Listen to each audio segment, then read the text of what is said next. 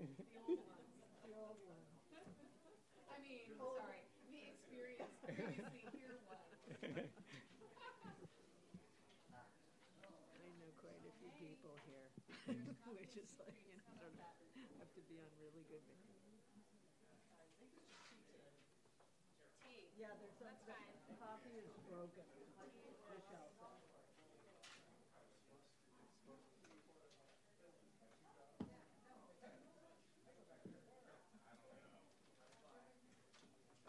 Oh my goodness, is Sarah gonna be here? Why is she leaving? What did she do?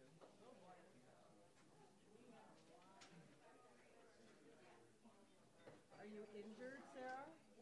What did you do? I sprained my ankle. How? You were in Hawaii.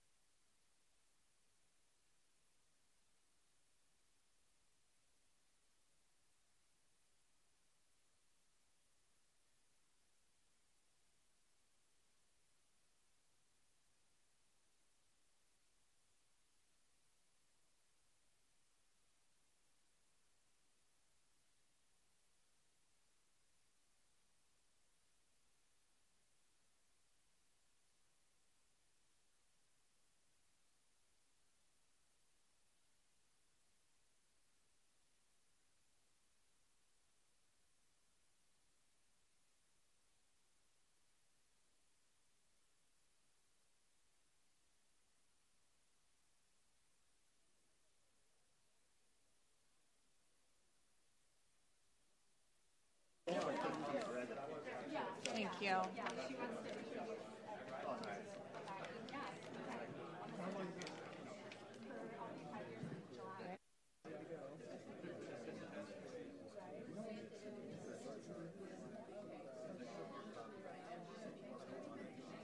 Hi, I'm Sean Callaghy. No, we exchanged emails. Nice to meet you in person. It's great to like be able to do it. It's just simple. We'll definitely follow up with you for sure. I'm gonna follow up after today. I think set a time. Yeah, I'll probably talk about what happened. We had 500 people interested in focus groups, so it's like targeted interviews with people. Yeah, I worked on a project with Ashley Toomer Oh, a while okay. ago, so she called me on Friday for some other things. She's like, oh, Sean's my neighbor. Yeah, so, backfence neighbors. You know, everybody knows everybody in certain ways. So, Right, yeah, right. no, it's a community for sure. Yeah. All right, well, look forward to speaking. It'll be great. Yeah, thanks.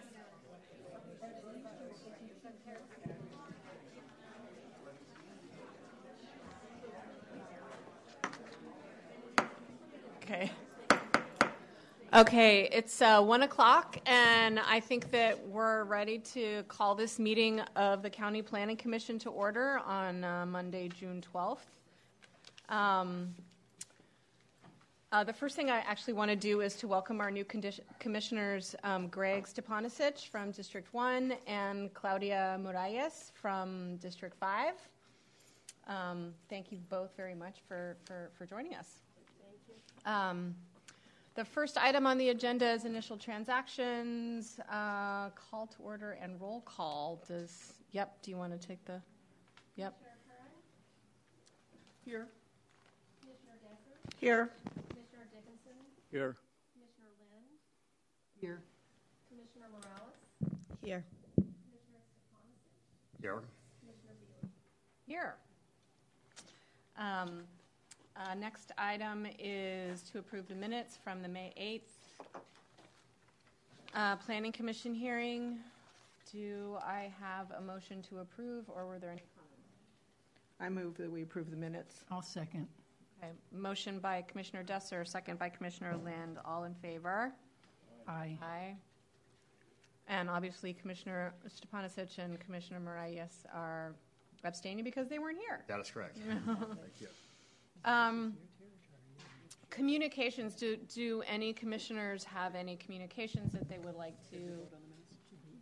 Oh, sorry. Did we not vote? I said all in favor. Did I not? It's okay. Any communications that the commissioners would like to disclose? Okay, hearing none. Director's report. I know we don't. Yes, Sarah. What's our director's report today?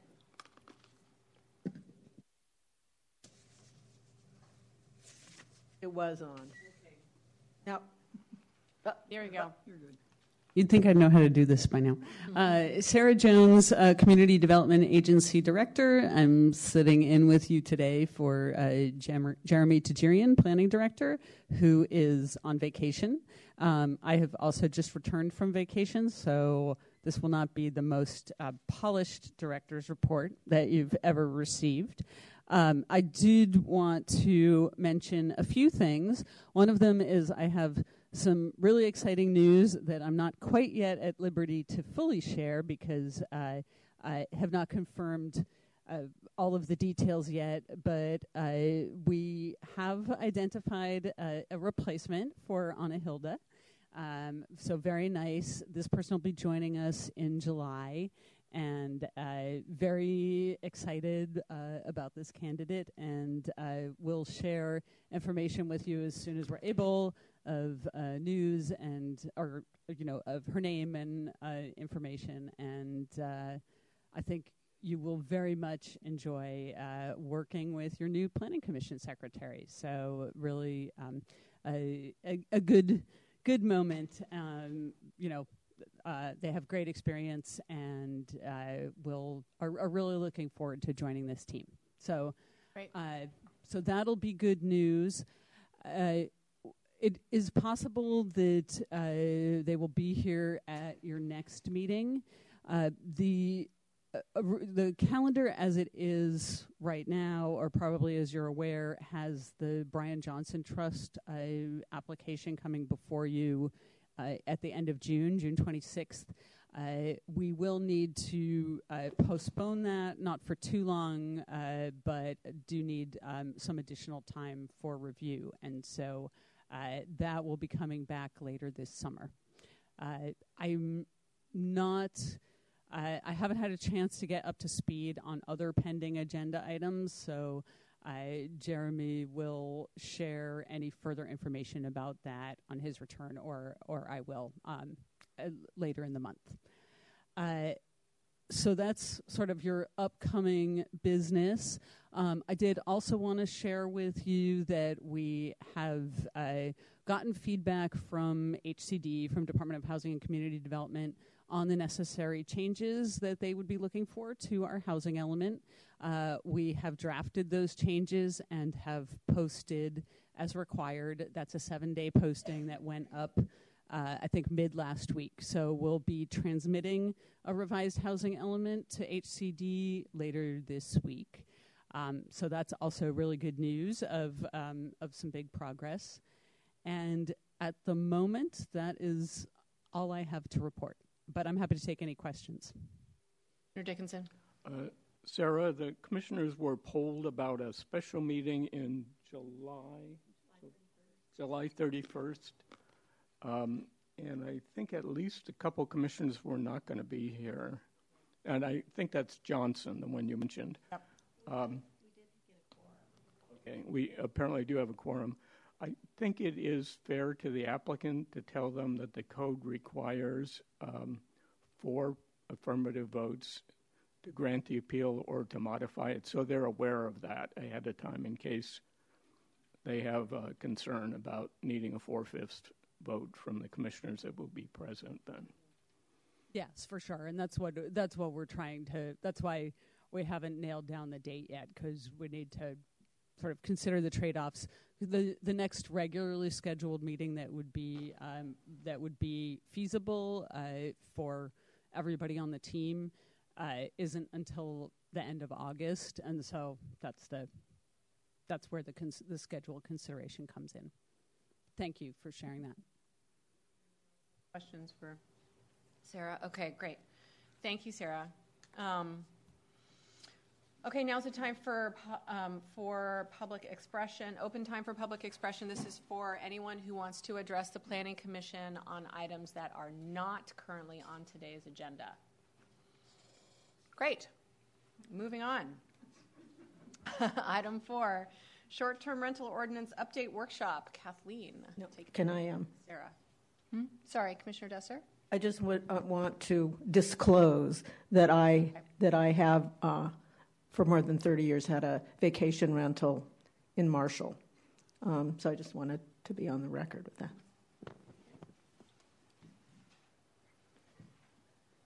Good, thank you. So I'll introduce the item before turning this over to Kathleen, who has been working on this very extensively for several months now. This is an item that is really, you don't have a decision before you around short-term rentals at this time. But we felt like it is an item that we really wanted to hear your commission weigh in on, early and often. This is a very important policy effort for us in the Community Development Agency and in the county. And it ties back to what I just mentioned a few minutes ago, which is the housing element. We are, as you will hear from Kathleen in a moment, really taking our consideration of short-term rentals to a little bit higher level than we have in the past in this county. And the reason is connected to matters of housing supply and housing affordability.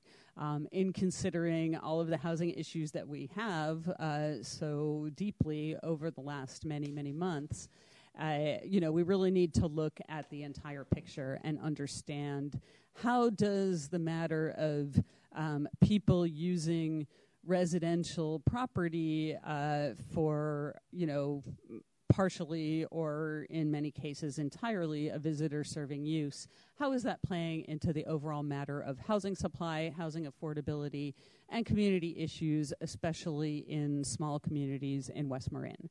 In some locations, the numbers that you're going to hear about of units that are in short-term rental use might not make a big difference. But when you're talking about some really small communities like the villages that we have in West Marin, it really does play into the overall feel of a community. And that's some of the feedback that we were starting to hear, or not just starting, had been hearing for some time now. And so we, working with Supervisor Rodoni, felt like for all of these reasons around our housing picture and our community pictures, needed to really fully explore all of the various issues with short-term rentals. And we are not looking to. This is not a black and white issue for us. This is not a matter of we should have no vacation rentals, we should have unlimited vacation rentals. When we talk about thinking about future regulations, well, that is really what we are talking about, of managing this activity and this use in light of broader county goals. And so that's what you're going to hear about from Kathleen. This is really a background discussion to start bringing your commission into talking about this issue, so that as we start bringing forward our policy recommendations, we can really be sure that they're accurately reflecting your perspectives on them, and also that you can continue weighing in and informing what we ultimately bring to the board and to the Coastal Commission. So with that, I'll turn it over to Kathleen. Thank you, and good afternoon, Chair and Commissioners. Could we bring up the presentation for this afternoon?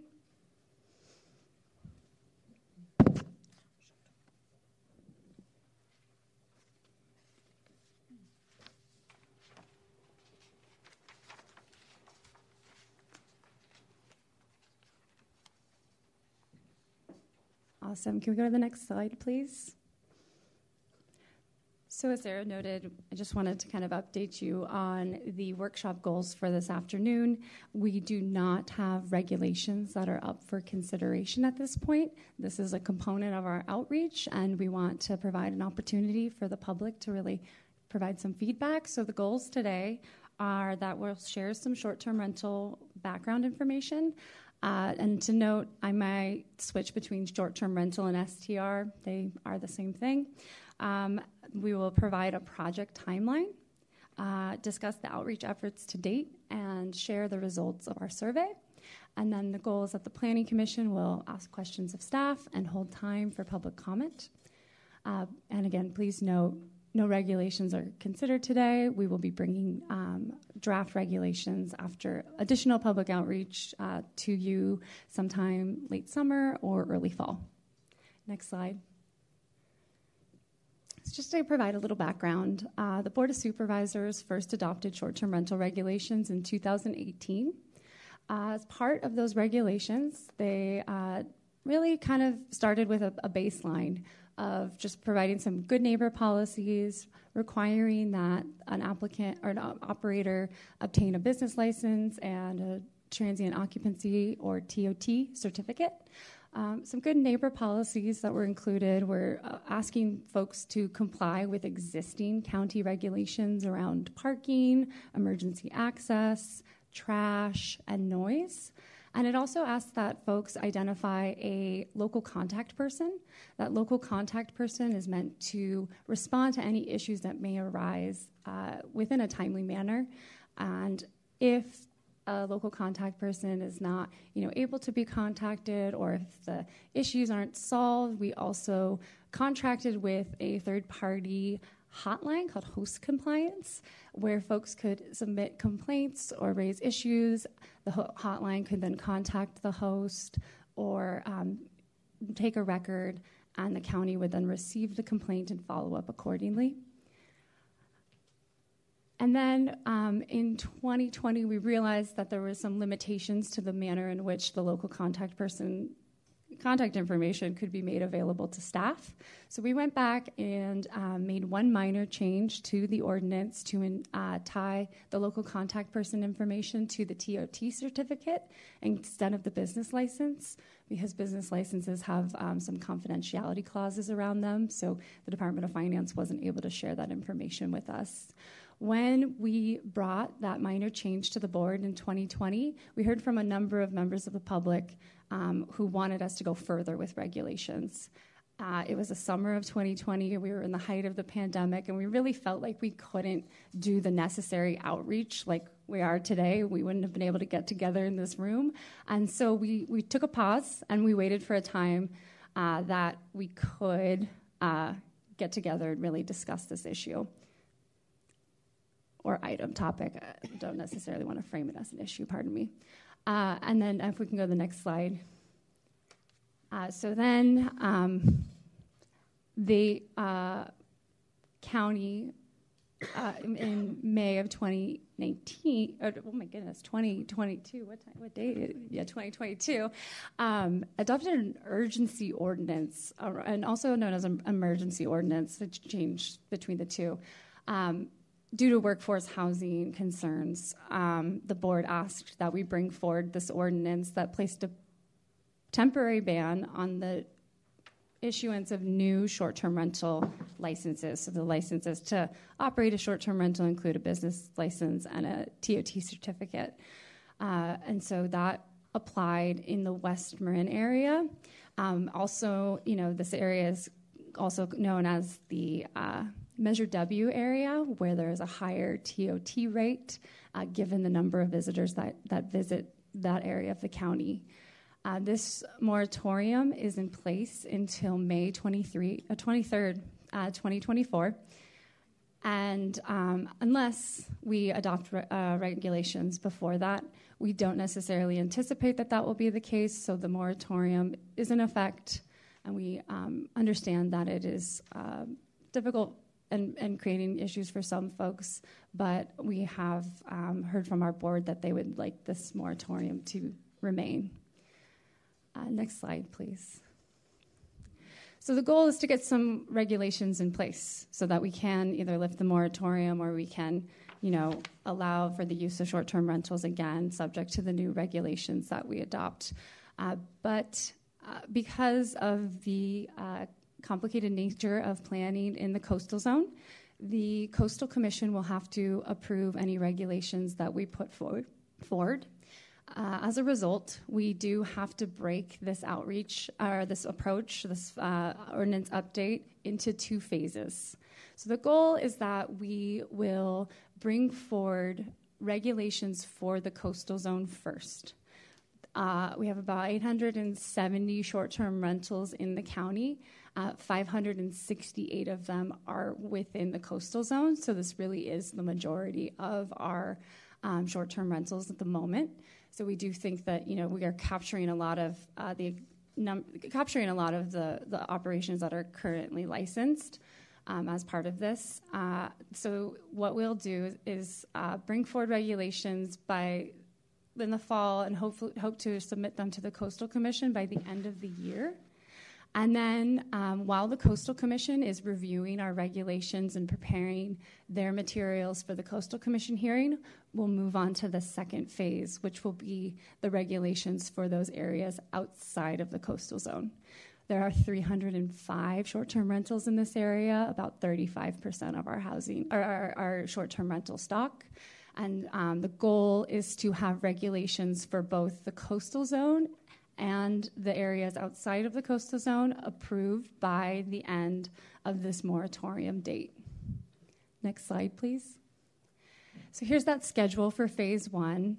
We're currently in our public outreach phase. That's included, meeting with folks, conducting a survey, following up with people. We are meeting with other agencies that have short-term rental regulations in place. We're meeting with other agency staff.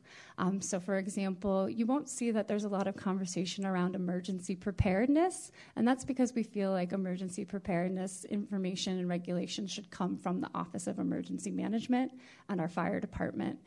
So we are working, internally, externally to try and do as much outreach as we can. There's a lot of interest in this topic. We had a survey where over 500 people indicated that they'd like to participate in a focus group. 500 people is too many for us to conduct focus groups, but we are going to, when we let folks know we did not select them, we're going to offer the opportunity to meet and discuss any concerns they may have if they're part of a community group or homeowners association and they'd like to meet as a larger group, we're willing to go to those meetings and work with you and discuss things. So just putting that out there. And then the goal is that we'll have a public draft available by the end of July. It could be, early August, but we're really hoping for the end of July. And then we will host public meetings where people can come and discuss the regulations, the draft regulations that we've put forward, ask questions of staff, further discuss them. That will be happening as well. And then we will try and get that next draft together and bring it to your commission by August or November, or like I said, late summer, early fall. So that's kind of the goal. And then again, submit to the Coastal Commission by the end of the year. Next slide, please. So I just kind of touched on some of the outreach that we've done around with the survey. Additionally, just wanted to let you know what we've done to date, and that includes 5 learning sessions that we hosted in the fall. Those were district-wide meetings, so we had one for each district where people were able to come and start to understand this topic and ask questions. We really learned from the community, and we hope they learned some things from us as well. I think one of the big takeaways from the outreach that we did at the beginning is that we really got an understanding of how people use short-term rentals. You have folks who are living in a home and renting out a room and using it as a way to supplement their income to be able to afford to live here. You have people who have had homes in their family for generations, and they've been using them as short-term rentals, and it also helps them maintain the property, especially in the coastal zone. You've got the ocean, and it's a lot of upkeep. And then we also know that there are people who don't visit and use the property and operate full-time short-term rental. Those seem to be kind of the 3 main topics or main ways people use their property, but we'll hear today more about how they feel about that. We had also at this learning sessions, we really got a lot of feedback about the moratorium and the hardship it was placing on people and the difficulties around it. So we offered to host a short-term rental moratorium meeting at the end of January. We had over 200 people attend that meeting, so it was a popular meeting, and we heard a lot and learned a lot. We hope that feedback that we received will improve our outreach and communication for all of the planning initiatives that we have. But again, we have not heard from the board that there's interest in lifting the moratorium. I've attended Supervisor Radoni's spring office hours. Sarah went to Supervisor Radoni's fall office hours. Those were good opportunities for us to hear the questions that community members have and kind of connect on one-on-one after those meetings ended. So that was some good outreach that we've done as well. As I noted, we've offered to meet with community groups. That offer still remains. To this date, the only people that have taken us up on that is the Dillon Beach Neighborhood Group. So we had a meeting with them in March. And there's also a group of residents of West Marin who have also kind of self-formed and have asked to meet with us as well. Again, we have a survey, and that closed on May 2nd, and so we'll get a little bit into that as well, and we'll be conducting interviews with stakeholders as well, and have been to date. I apologize that the captions are covering who we've spoken to so far, but that was highlighting the utility providers and emergency folks that we've discussed with these regulations with. Next slide, please. So I'm going to get into the survey. This is going to kind of be the last component of this presentation before we open it up to discussion and public comment. First off, thank you, everyone who filled out a survey. We had 2,467 respondents. It's pretty high for CDA's work. Of those 2,467 responses, 1,191 of them identified as living within the unincorporated areas.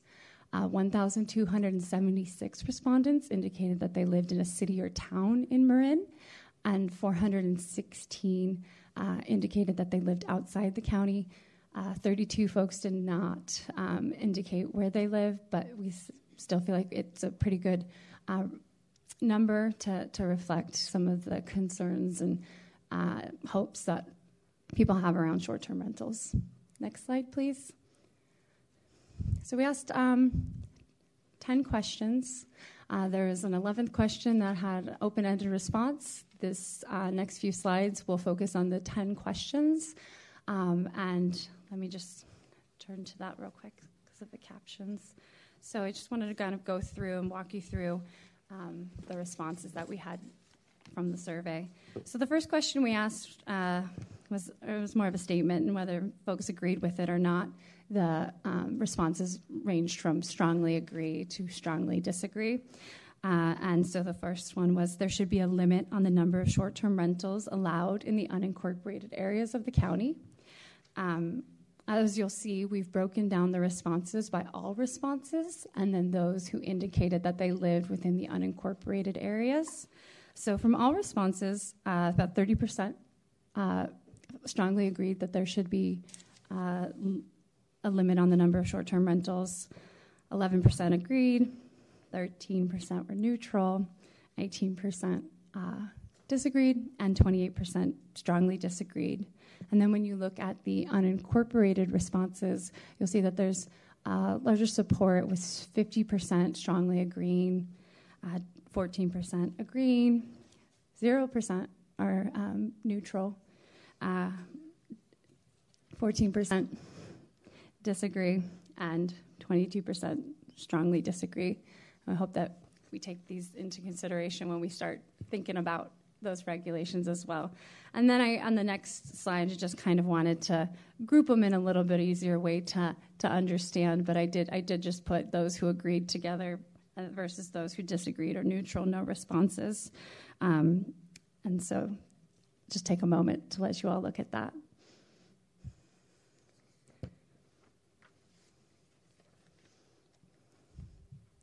Next slide, please.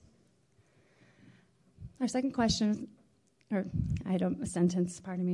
the county should establish different regulations for hosted short-term rentals where the primary occupant stays on site while the property is rented, and those who operate whole house short-term rentals where no host is on site. We asked this question because it's a pretty common way that short-term rental regulations are established. Most agencies in California that we've looked into have different regulations for hosted, where the person's on site, renting out a room, maybe an accessory structure or something, versus a whole house. So when we look at the all responses, we have 15% who strongly agree, 15% who agree, 26% are neutral, 14% disagree, and 30% strongly disagree. 1% did not provide a response. In the unincorporated areas, again, I think you'll continue to see that there is more support for limits and regulations in the unincorporated area responses over the overall responses. So we've got 45% who strongly agree, 19% who agree, 13% who disagree, and 23% who strongly disagree. Next slide, please. That's the same question again with the agree and disagree grouped together. I'll pause here for a moment again.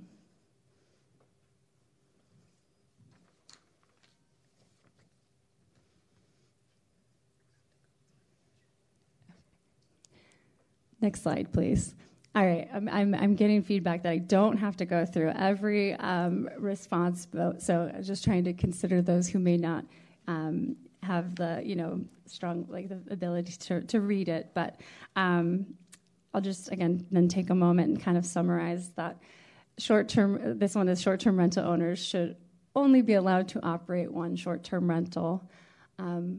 As I noted, you'll generally see more support for regulations in the unincorporated areas, but I do think it's interesting to see where there's a lower number of support, and this is one of those that didn't have as strong as a response as other questions.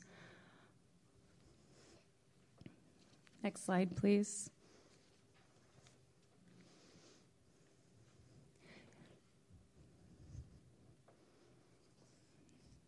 Next slide.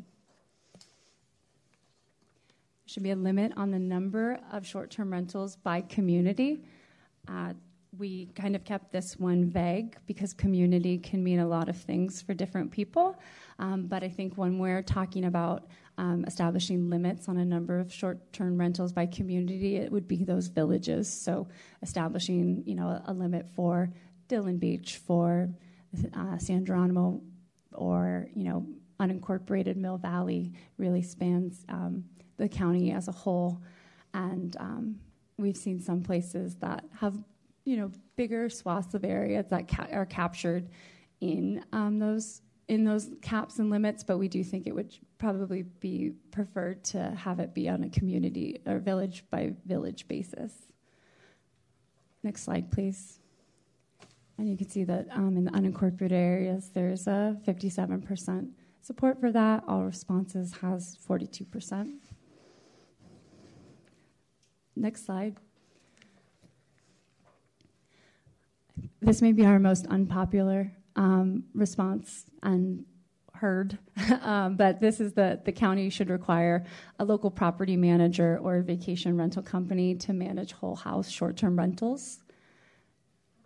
We put this question out because we noticed that when we receive complaints, they are from places that people that don't have a local contact person that's really nearby, or they're not as involved. I think we see that the property managers who run short-term rentals are managing their properties a little bit better than those who aren't. So that was something that we just wanted to consider. But again, not a lot of support for that. If you go to the next slide, you'll see that even in the unincorporated areas, there's 38%. One of my favorite responses was like, I like my property manager, but don't make me have one. So I think that it's definitely something that we understand. So thank you. Next slide. Short-term rental owners should have to show that their property meets basic safety standards. So at question number 6, we got into more operating requirements instead of, discussing limits, and basic building safety standards such as, life safety, ingress, egress, smoke detectors, carbon monoxide detectors are the kind of things that we're thinking about. We want to make sure that short-term rentals are in safe, habitable places. So then you can see, even from the all responses, that there is more support around operating requirements than limits. So we jump up to 40% support from all responses on properties meeting basic building safety requirements. Next slide. You can see here too, again, 64% strongly agree, 66% in the unincorporated areas strongly agree or agree. Next slide. Short-term rental owners should have to show that their property meets basic septic system standards. We recognize that not all short-term rentals are on septic, but for those who are, we do feel that there should be a functioning septic system on the property, and most folks generally agree with that as well. If you go to the next slide, you can see that from all responses, 62% agree, and the unincorporated areas, you've got 70%. Sorry, I just want to break in here about the septic one because it might seem like this is kind of an obvious thing, and every property ought to have a septic system that's meeting basic standards. We don't have records on about a third of the septic systems in the county, so this is something that we really don't have that level of certainty around to be able to function as if it's a given. Just wanted to clarify that point. Thanks. Next slide, please. Short-term rental owners should have to show that their property has enough on-site parking. Currently, the requirement is that you meet DPW's parking standards. So it may be that your home was built in the 70s and the parking requirements weren't as high, or you got some sort of variance to not provide parking. And today, I think there's like a general feeling that people should provide on-site parking, whether or not the home was required to have parking at the time it was constructed. That's kind of what we were getting to. I think enough may have been somewhat vague, but that was the intention of this question. If you go to the next slide, you'll see that all responses had 61% who strongly agreed or agreed, and the unincorporated was at 67%. Next slide.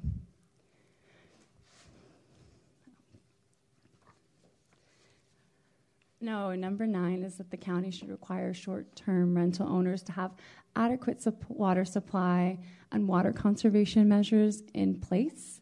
We've seen regulations that establish a limit on the average number of gallons per day that short-term rentals should be able to use. And if they exceed that limit, they then ask that the property owner establishes a water conservation plan to show how they're going to reduce their water. So we don't necessarily have all of the answers around how that water conservation measure would be in place. There's flexibility in reducing your overall water use, whether you're, a property owner who's not operating a short-term rental or you are. People are definitely thinking about water use as a whole. And for example, the Estero Mutual Water Company in Dillon Beach has indicated that if they didn't receive the rain they got this year, they would have run out of water. So in some places, water is a big issue. Some places, not so much. But we want to be considerate of that, and we'll be talking to utility providers to better understand their concerns around this topic. And you'll see also that there's generally support for these requirements as well. If you go to the next slide, you'll see 62% of all responses are generally supportive of this, and 69% of the unincorporated folks are supportive of it. Next slide. This is our final question. Again, maybe of all the operating questions besides the property manager, not as strongly popular, but this was about requiring owners to show that their property has an enclosed trash storage.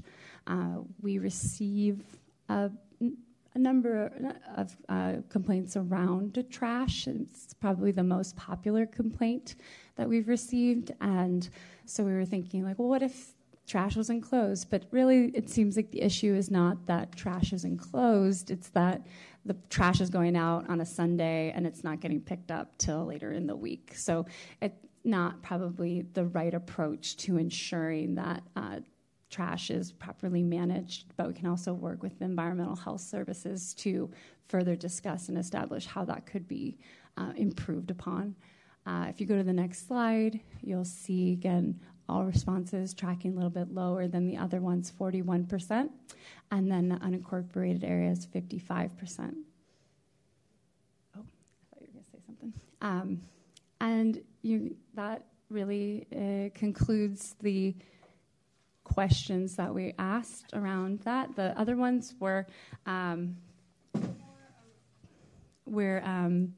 more associated with, the last question was an open-ended question. I just kind of want to summarize what's in the staff report.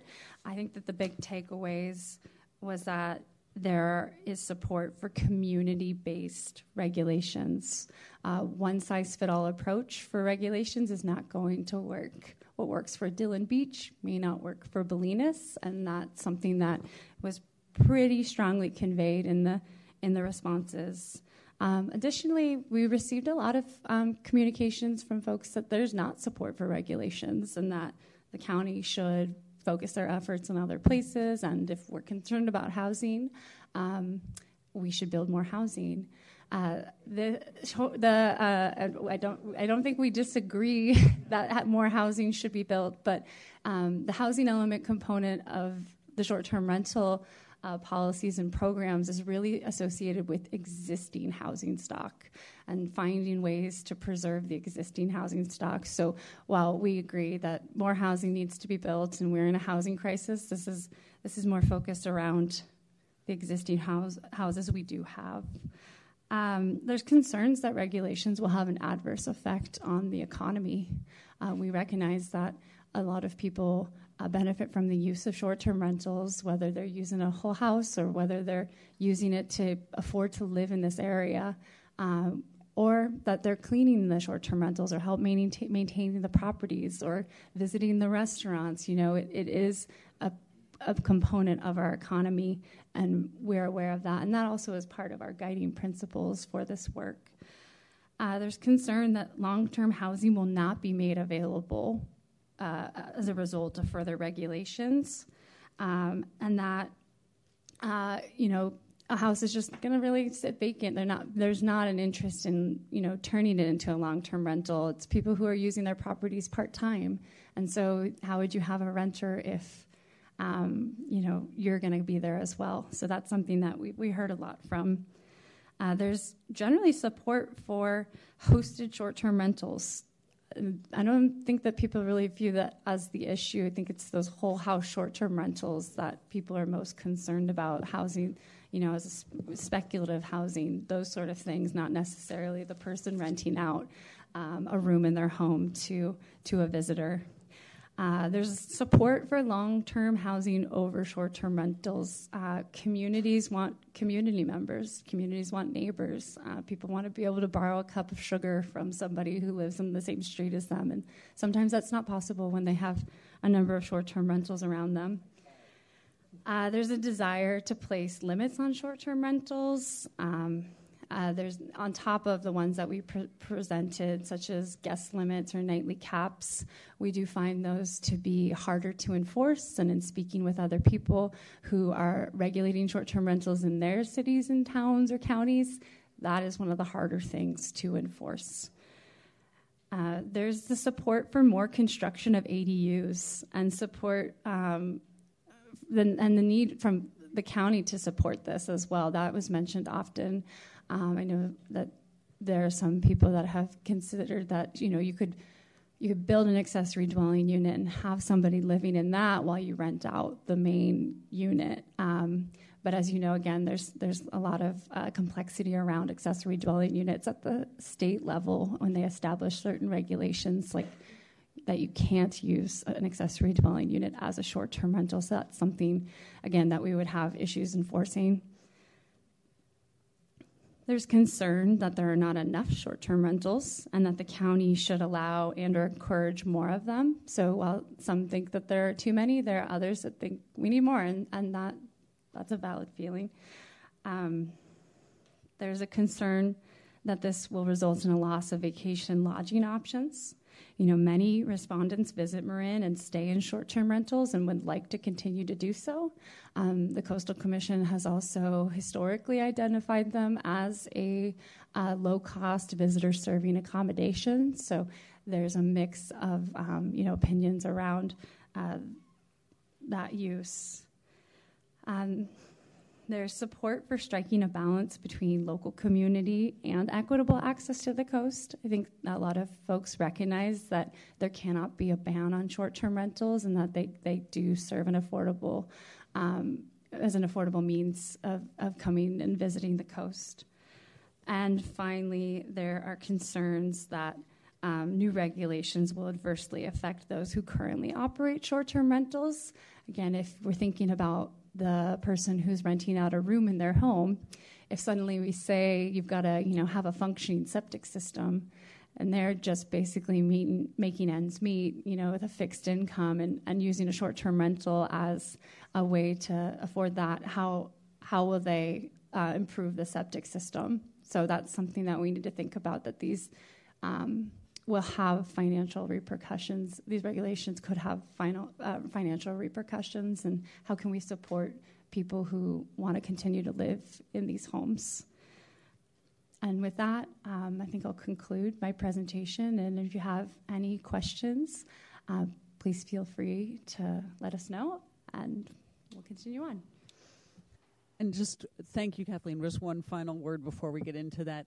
I was very remiss in not welcoming our new commissioners, Commissioner Morales and Commissioner Stepanisic.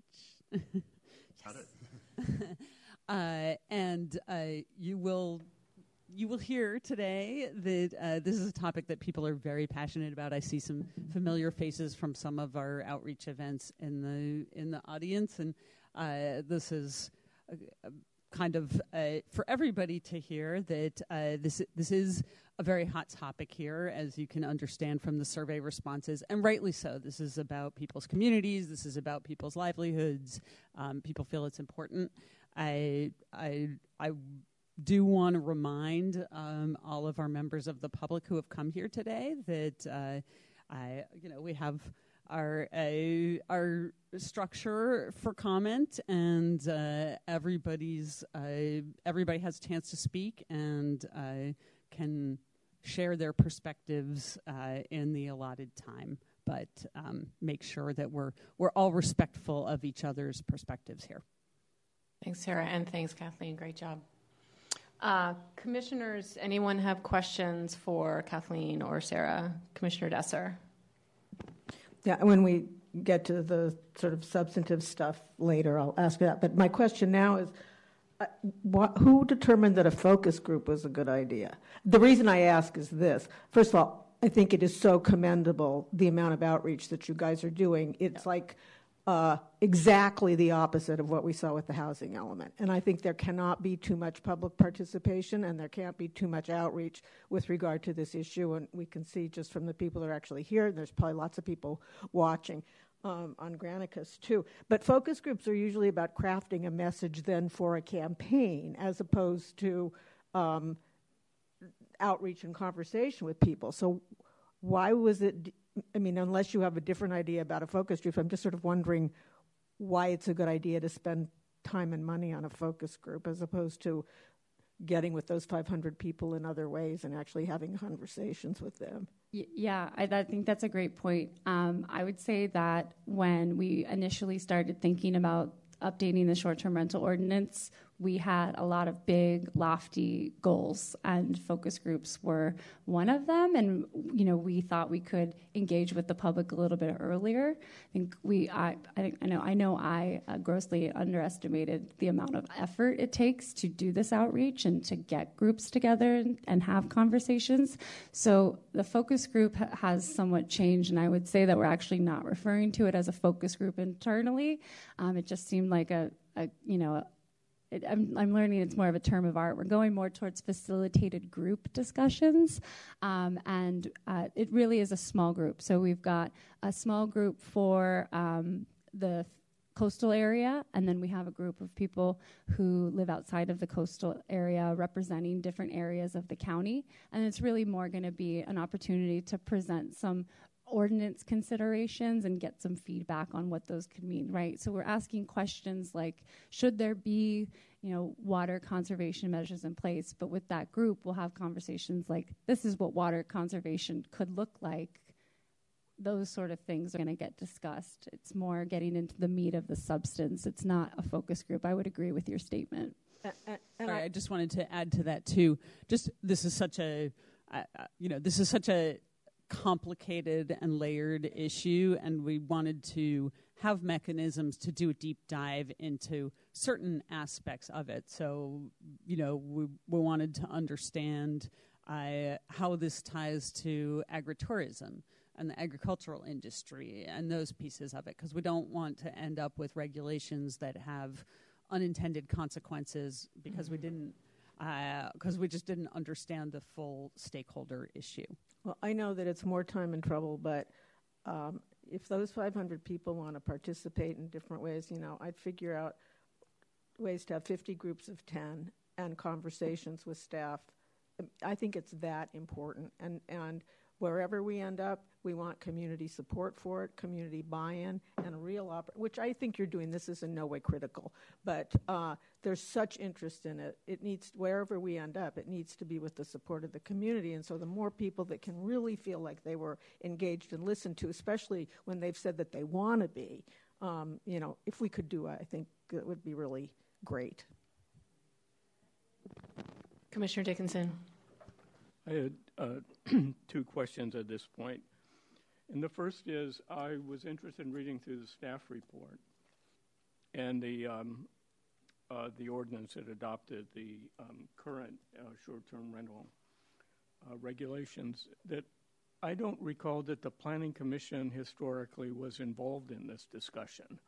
We've had general comments at the Commission about the need to look at short-term rentals, but it seems to me both in 2018 and 2020 that the issue, the ordinance, actually never even came to the Planning Commission. Is there a reason for that?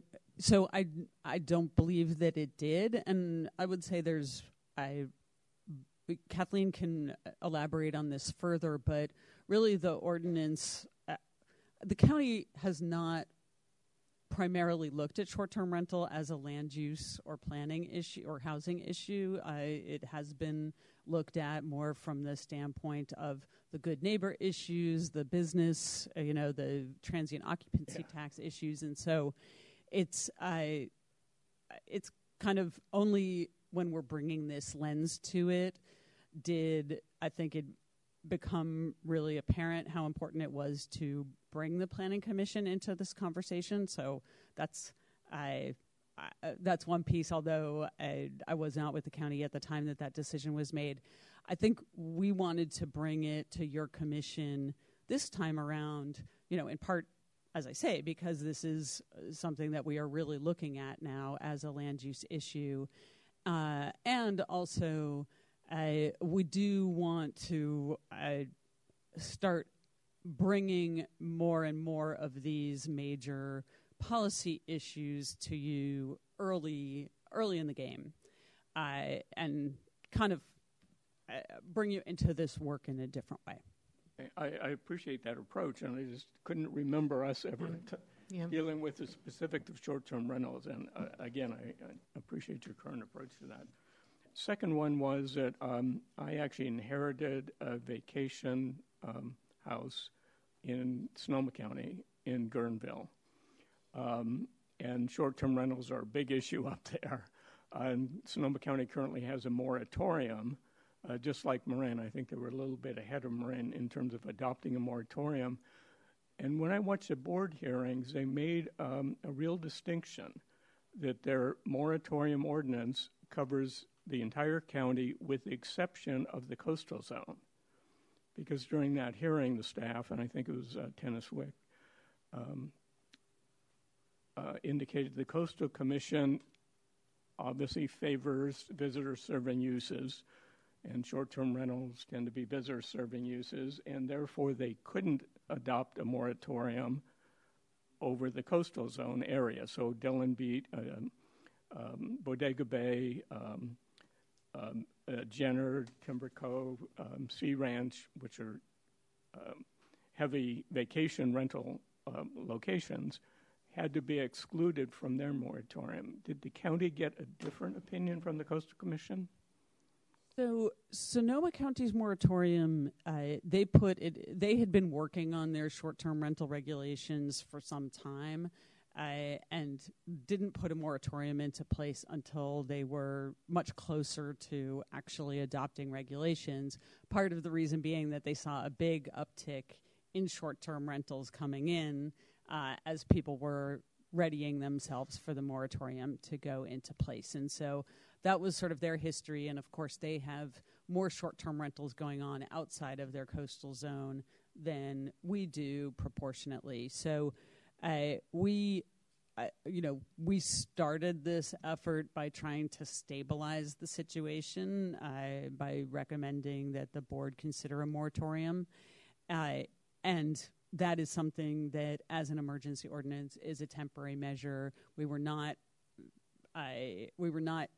eliminating any short-term rentals, and so we communicated with the Coastal Commission, and they understood and were aligned with our approach, and so that was how we went about it. They will need to approve, as Kathleen said, anything that goes forward in the coastal zone. We did see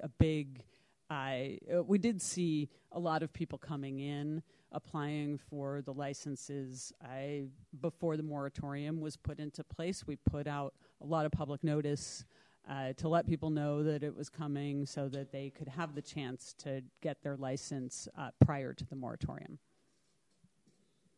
Actually, last week I received a notice from Sonoma County about a permit, and their moratorium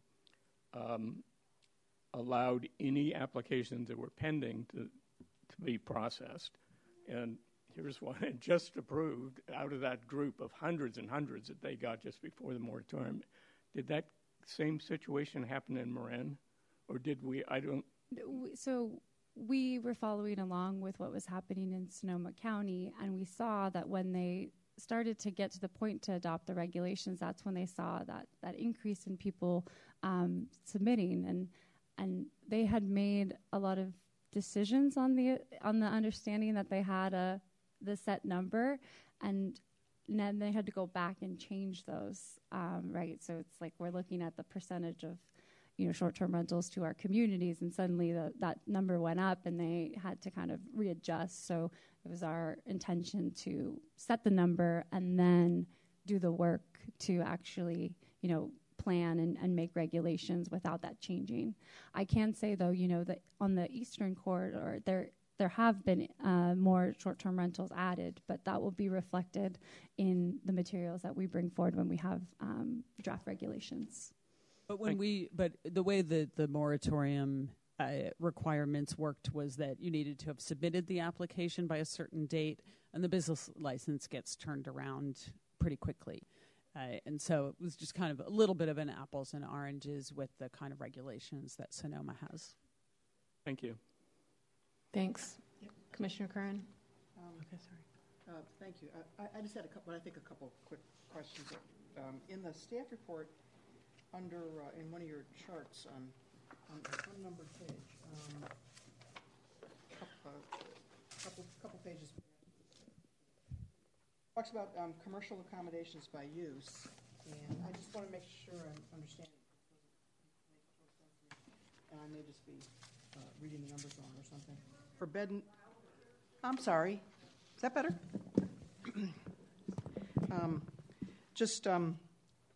I just want to make sure I understand what the numbers are. For bed and breakfast, it says that there's 27 bed and breakfasts, if I'm understanding correct, but with the total number of units of 43, which is less than 2 per bed and breakfast. Am I just reading that wrong, or? The number of commercial visitor accommodations, I'm sorry for not further explaining that, is the number of parcels that have this use on them. And then within that land, within that parcel or property, you could have more than one living unit. And so the bed and breakfast could, take up, 2 units. Additionally, it could be a bedroom or some other, structure or something like that. This commercial visitor accommodations by community, I should note, is from the Department of Finance, and it's a self-reported information. We tried to clean up the data as much as we can when it came to the self-reported information. Like, for example, somebody would be operating a short-term rental, and they may have 5 bedrooms on the property, but they indicated they had 5 units. But in reality, they had 1 unit with 5 bedrooms, so we just adjusted the information accordingly. So this is more about the number of units on that on the total property. So there's 27 properties that have bed and breakfasts, and they indicate that they accommodate 43 units. Okay, thank you. I think I understood that. And then in the chart right just below that, regarding numbers, it shows that this is the Marin County Visitors Bureau STR report, and for occupancy rate in the years, it goes 20, 21, and 22, the rate is higher each year. So, and for average daily rate, the rate is higher each year, but the income is much lower in 22. And what is the explanation for that? That may have been me flipping the table. Pardon me. My apologies. Yeah.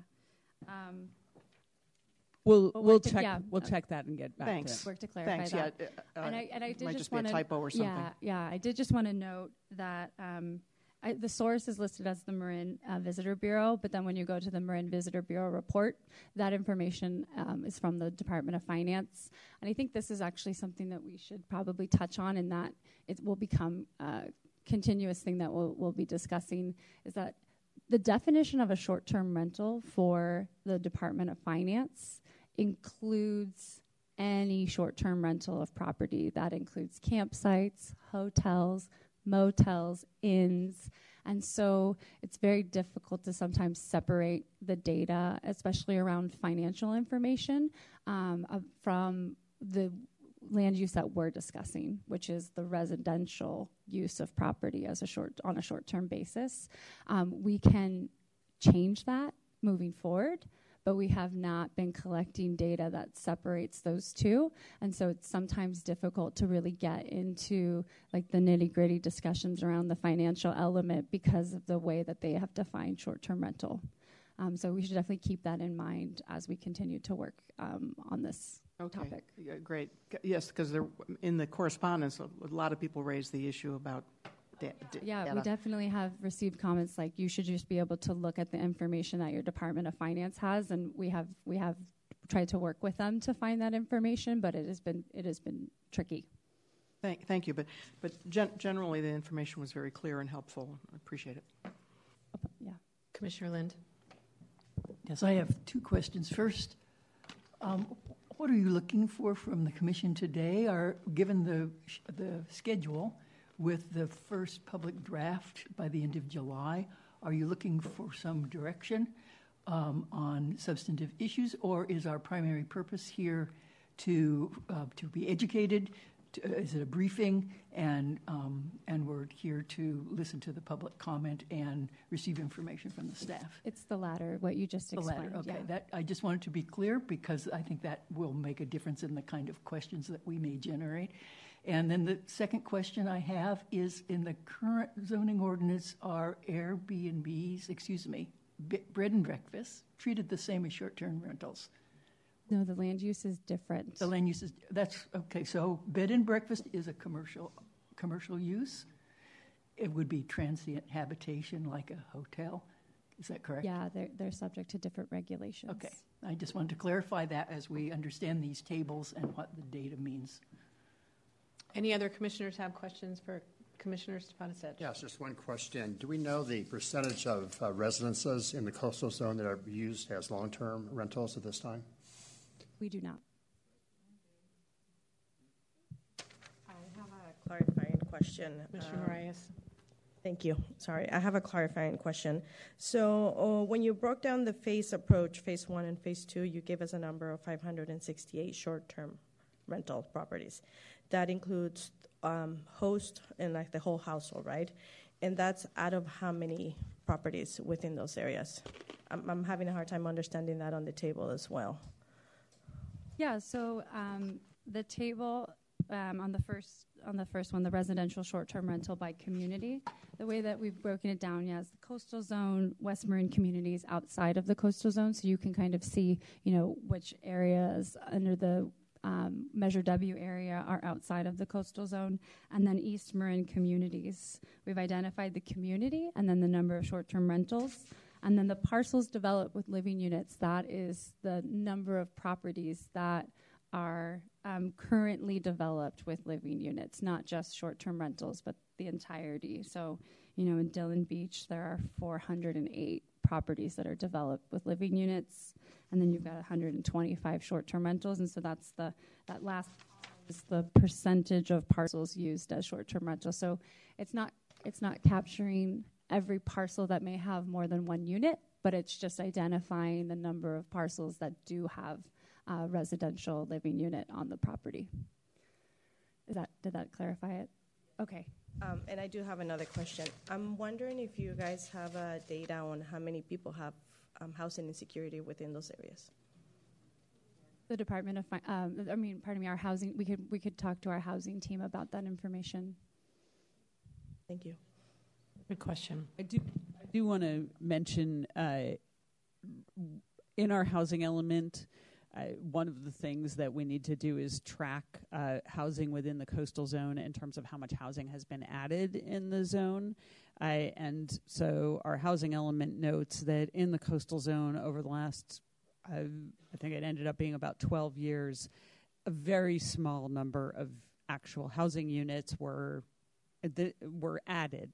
There was net addition of a very small number of housing units, something like under 10, whereas we have, as Kathleen mentioned, close to 600 housing units in short-term rental use. That's not to say that all of those housing units were ever in longer-term housing, but there's sort of, you can see there's, a lot going on in terms of housing supply that's related to short-term rental in the coastal zone. I also want to note that we, as part of our outreach and engagement, we have reached out to our community land trusts who kind of, take on a large role in helping those who are searching for affordable housing in West Marin.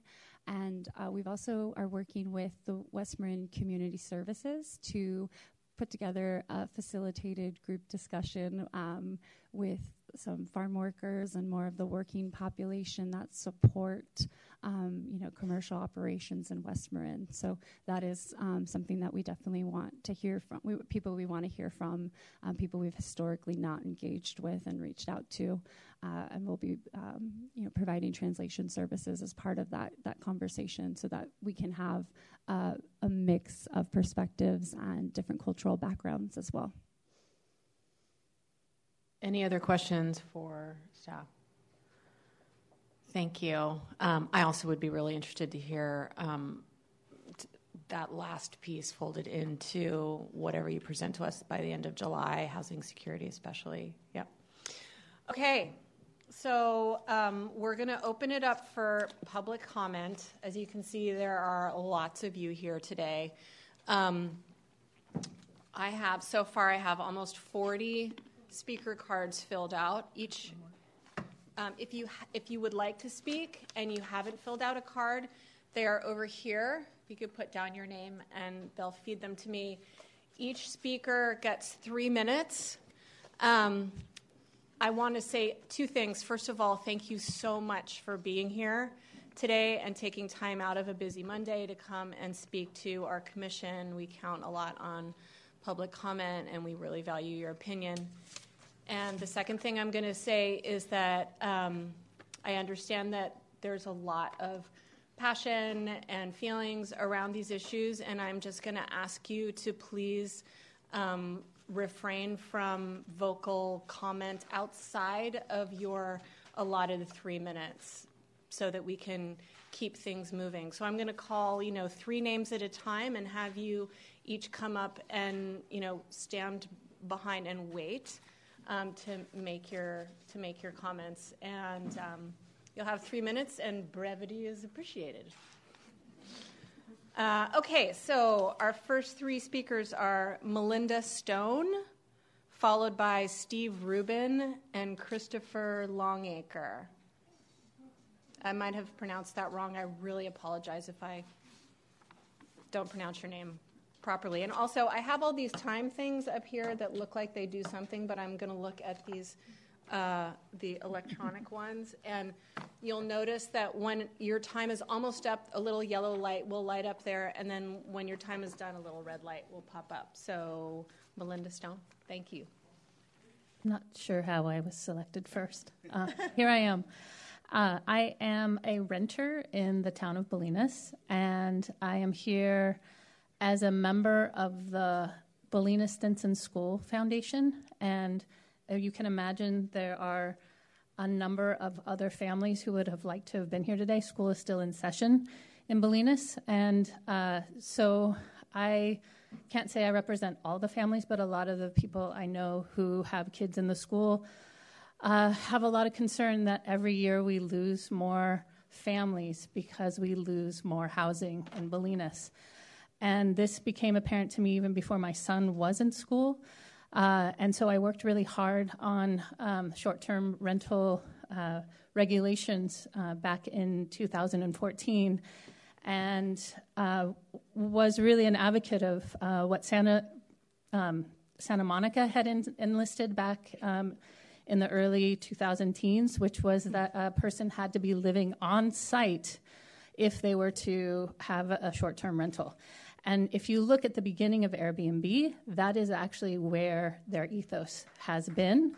And so really wanting to bring that idea of hosting people when they come to Marin, that there is actually somebody on site. And for us in Bolinas at the time, as we've heard, there is different characteristics of every town, and we were the one town in West Marin at that time when we were working all together that really wanted that for our town, because we saw it as a way to keep families there. They could be in a small unit, while the bigger unit was being rented out.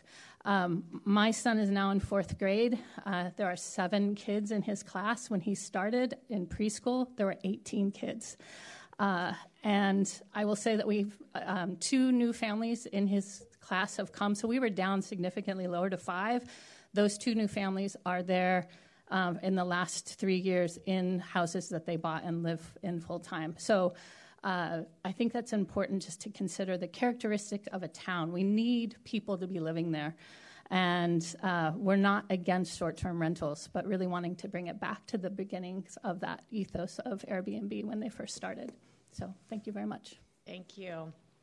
Steve Rubin, and followed by Christopher Longacre, Esther Martino, and Sean Callagy. Okay. Hi, I'm Christopher Longacre. I'm a resident of Inverness. We have a short-term rental on our property, and we need it in order to pay the bills. But my comments are more not to take issue with any of the opinions that have been expressed over the past several months, but to congratulate everybody to having a civil discussion on all the issues, and to remember that opinions are just opinions. They're not a factual basis. And my concern has always been, if there's a factual basis to support a conclusion, then you have a responsibility to pass appropriate regulations. I'm not aware of any posted or published factual basis to support that short-term rentals in the Inverness community in any way have shortened down significantly available housing, let alone affordable housing, however you guys are going to decide that.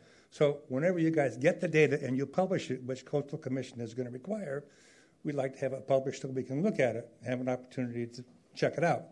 And it's facts carry the day, not opinions. That's my main concern. I do know in researching the law that Airbnb short-term rentals are not commercial as the code is described. So having short-term rentals is part of a property owner's right. And what regulations you guys impose is going to have to be subject to whatever the law says. So thank you very much. Thank you. If you could hold your applause, I'd appreciate it. Thank you. Steve Rubin. Hard act to follow. So my name is Steve Rubin. I have short-term rentals properties in Stinson Beach that I own through an LLC. My wife and I, who are community members, are that LLC. It's not like we're some evil empire. An LLC is just there so we don't get sued if someone falls on our property. I also own some downtown commercial property where we have some businesses and some employees. I feel very passionate about, the right to be able to have short-term rentals, but I know and I work with many people that are on the other side of the fence, and I know that they want what's best for the community, and I think that everything they do is with a kind heart, and I do appreciate that. I'd like to just say that people who are interested in short-term rentals can also have a kind heart and are interested in community. And every community is a little different. I can speak for Stinson Beach because that's where I've been for the last 23 years. It's always been a vacation rental. Before it was called Stinson Beach, it was called Willow Camp. The Sea Downs Estate was there, and these were essentially camp and tent sites on the beach, and that's the origin of Stinson Beach. There's always been a lot of families. I don't want to downgrade that. When I moved there back in 2000, the Bolinas School District wanted to close the Stinson Beach school because the population was going down so fast as far as students were concerned. And back then, I think there was only 7 short-term rentals in Stinson Beach.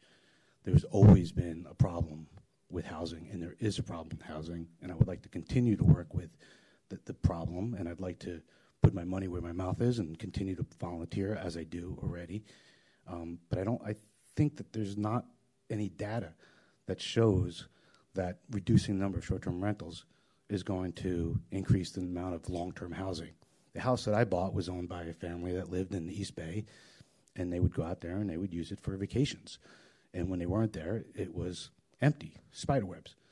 So now a lot of families can buy a house and add value to it by having short-term rentals. It brings in, not only opens up the coast for visitors that wouldn't afford that before, it doesn't have employment for gardeners and cleaners and restaurants and bookstores.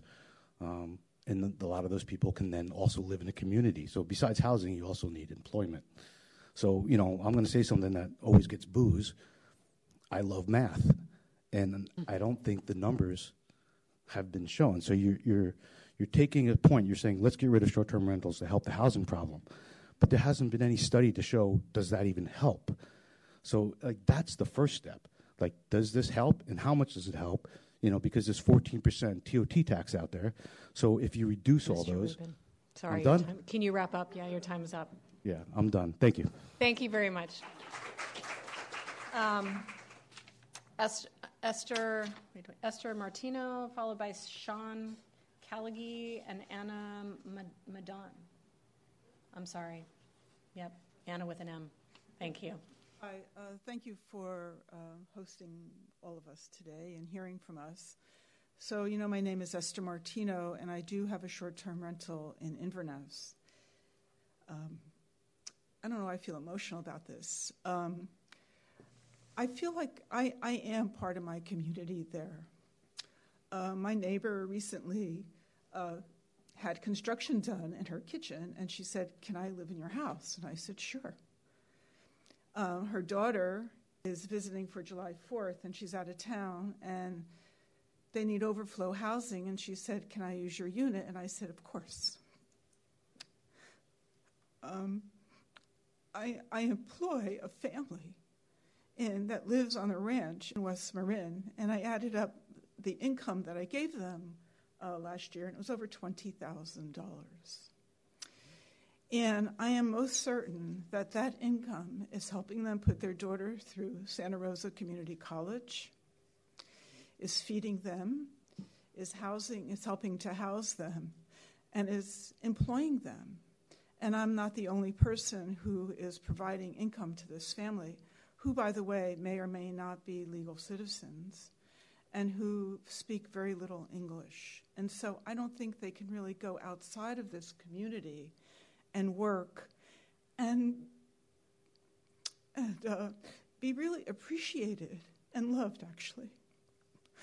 My housing in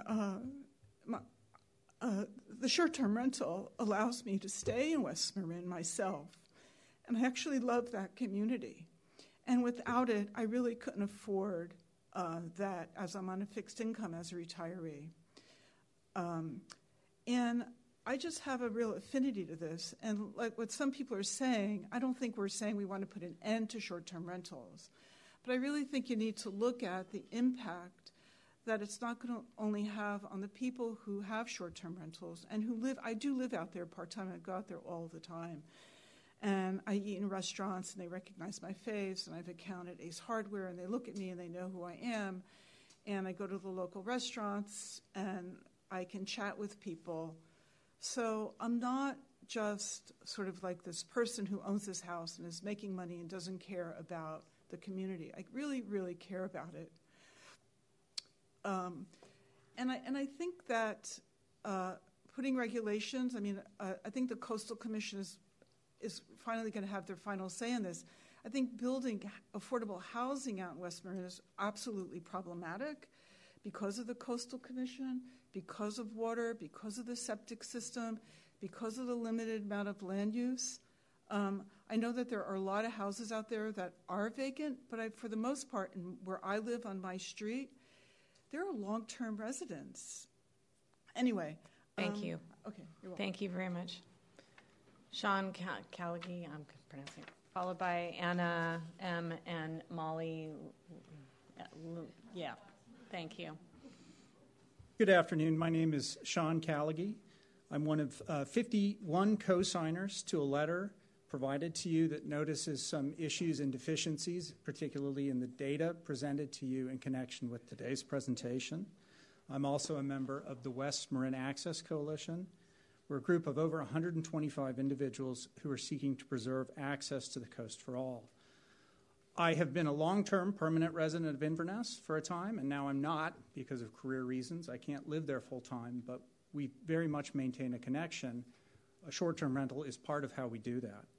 I have a few points for your consideration today.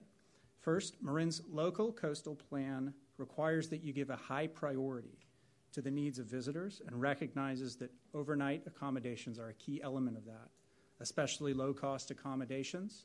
The Coastal Commission has recognized when evaluating STR regulations that STRs often provide the best value for visitors, some of the lowest cost overnight accommodations, which provides access to a larger group of more socioeconomically diverse visitors than can be done through hotels.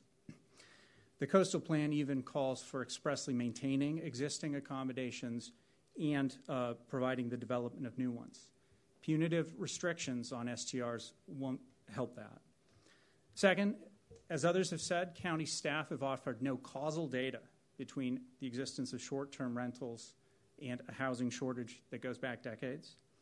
Staff have not presented data that issues of water conservation, sewage, home safety, or other health measures are warranted based on actual complaints or actual reports.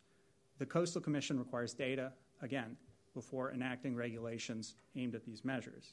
You should ask for fulsome data, which I frankly submit hasn't been provided. Third, the county cannot heed demands by a handful of long-term residents to exclude visitors and others who use and enjoy the West Marin area differently. Again, the Coastal Commission is there to protect the needs and views of all and not give precedence to one. And finally, the Planning Commission will be required to consider the costs of compliance and enforcement of any new restrictions. County staff hasn't presented you anything in that regard. I presume they will when they provide regulations one day, but we haven't seen it. New regulations will be burdensome to enforce and require additional county staff. That must be part of your analysis in deciding whether new regulations are warranted. Finally, by some estimates, over 100 local jobs are supported by STRs. You should ask yourselves, how many are you willing to see lost, like the family you just heard described, in the interest of people who are not willing to share their neighborhoods with others? I ask that you not restrict access to the coast. Thank you. Thank you. If you could withhold your applause, I would really appreciate it. Anna, thank Sorry you. about the handwriting. It's McDonald. I'm going to be. Oh yeah. Okay. Anna McDonald. I live in Inverness with my husband, and we went out to Kehoe Beach the other day, and it was completely empty, and it was so beautiful, and I obviously, for us to be so lucky to be able to go out there in the middle of the day on one of the most beautiful places you could be on the planet Earth and be just by ourselves was, on the one hand, really great. We had an amazing time. But as I was there, I was thinking, how can it be that this place, which is so beautiful and which is really it's not that easy to get to, but it's not that far from a major city, be stone empty on this gorgeous day? And I think it's because of a couple things. One is that the access to Inverness is ridiculously poor for public transportation, for people to be able to get out there. And so I was there, and I was like, you know what, this is nuts. We should do what we can to let people, everybody deserves the right to go there and be on that beach and enjoy it and all the beauty of Point Reyes and everything around here. And I think we need to do what we can to support it, and having lower cost rather than the hotels that are there options for people is great. I do not have a short-term rental, so I do not have a particular dog in the hunt at the moment, but I really feel like we need to do whatever we can to ensure more fair, better access for people to enjoy what they deserve to enjoy in this incredible part of the world. Thank you. Thank you so much. Molly, followed by Jennifer Golis, Elvira, and Maureen Cornelia. Thank you. Thank you. Short-term rentals are hurting our communities because they're decreasing the housing available for full-time residents. Every week we hear of community members who are losing their homes and forced to move so property owners can convert their investments into STRs. As I write this, a wonderful family of 5 in Bolinas is desperately looking for housing because their home is being sold as an investment. The parents of this family have both grown up in Bolinas and are huge contributors to our community. Their children go to the local school, and the parents work in town. Where will they go? It is heartbreaking. Families are forced to leave. This is happening all the time, and it's escalating. Who will be left to live in our communities? We need help. Please recommend to the Board of Supervisors the following common sense regulations for short-term rentals in West Marin. Enact a cap on the number of short-term rentals licenses specific to each village. An STR license to be granted only to an individual family, not an LLC, investment group, timeshare group, or consortiums in residential zones. Only one STR license per property owner in the coastal zone. I'm also urging the future planning sessions have a Zoom option and are scheduled for evenings so West Marin working families are able to have their voices heard. Thank you so much for taking the time. Thank you. Jennifer Golis. Hi, thanks for having me here today. I'm Jennifer. I reside in Inverness in West Marin. I commute weekly for my job at a public high school, 5013C, and in Oakland, and I feel we're mission aligned around equity and access. So some simple data. Overall, I feel that short-term rentals should be welcomed and not feared. In fact, I recommend we have as many as possible. They bolster the local economy. 90% of rentals are in the summer months. I know I've been operating one from my home for the last 5 years, so I have very good data on who comes and when they come. 90% are in the summer, and that brings tax revenue that supports services such as food insecurity and medical relief. And I'd like to say that one can't speak of housing access in the absence of transportation. In support of accessibility, I would urge that we fund climate-responsible electric buses rather than the current 12-year plan for upgrades. Service, a route to Petaluma. It's a hub only 30 minutes away with a diverse population and ample cost-effective housing. STRs are not owned by rich people, but people who need additional income. I happen to know a few very rich people, and I assure you they're not renting out their rooms. Short-term rentals support people like me. We can now work remotely part-time, and people are leaving the cities. There's crime, and now we have Zoom. And this decentralization has created a shift in the housing market, and I would defend that's the shift, not because of short-term housing. Blaming short-term rentals for price increases, I feel, is misplaced with no substantiated data. And I'd like to speak a little bit about my guests. Each came to West Marin for access, the adjacent National Seashore. An artist came from Maine, a climate scientist came from the Central Valley who kayaked, and a young woman who was recovering from chemo spent a week on my deck, and she basked in the sun wrapped in a blanket, healing. They could not have stayed for 30 days. They work, and they were deeply nourished by their time here. I feel this lobbying effort is misguided, acting in a, I hesitate to say it because I have a lot of friends here, and I do love them, but there is a frenzy of bias and fear. Marin is the #1 most segregated county in all 53 California counties. That's a very unfortunate distinction. I don't feel you can compare Marin County to other coastal counties in the absence of this context. Santa Monica was mentioned earlier, and by example, is diverse. It has a public rail line providing accessibility with a train stop at the beach. It's the homeowner's responsibility to manage the land. And honestly, in the face of climate crisis and these past few years, this moratorium is creating real hardship. This little bit of extra income is generative, not just for me, because I reinvest in my trees and fire safety and clearing deadwood and flood damage, but the stores and services around me. I appeal to you that you don't get overzealous and make access hard. I feel that this is a campaign, and I'm concerned about it. I love this community. We've been through a lot together. We had fires, we had COVID, we had floods and power outages. I made friends at a restaurant. Thank you. Your time is up. Thank you. There'll be more challenges to come. Let's Please hold your figure this applause. out together. Thank you. Thank you. Elvira.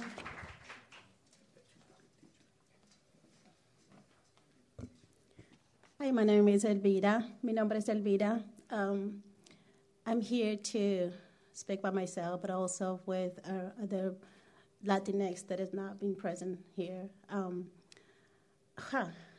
Hearing all this conversation, I feel really small.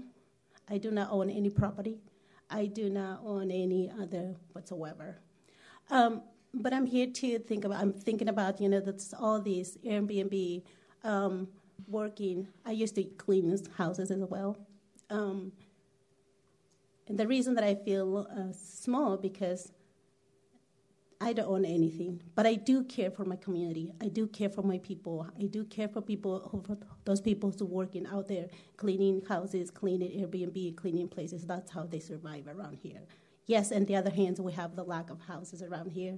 There's some people that they commute from Santa Rosa to work in West Marine for more than 20 years.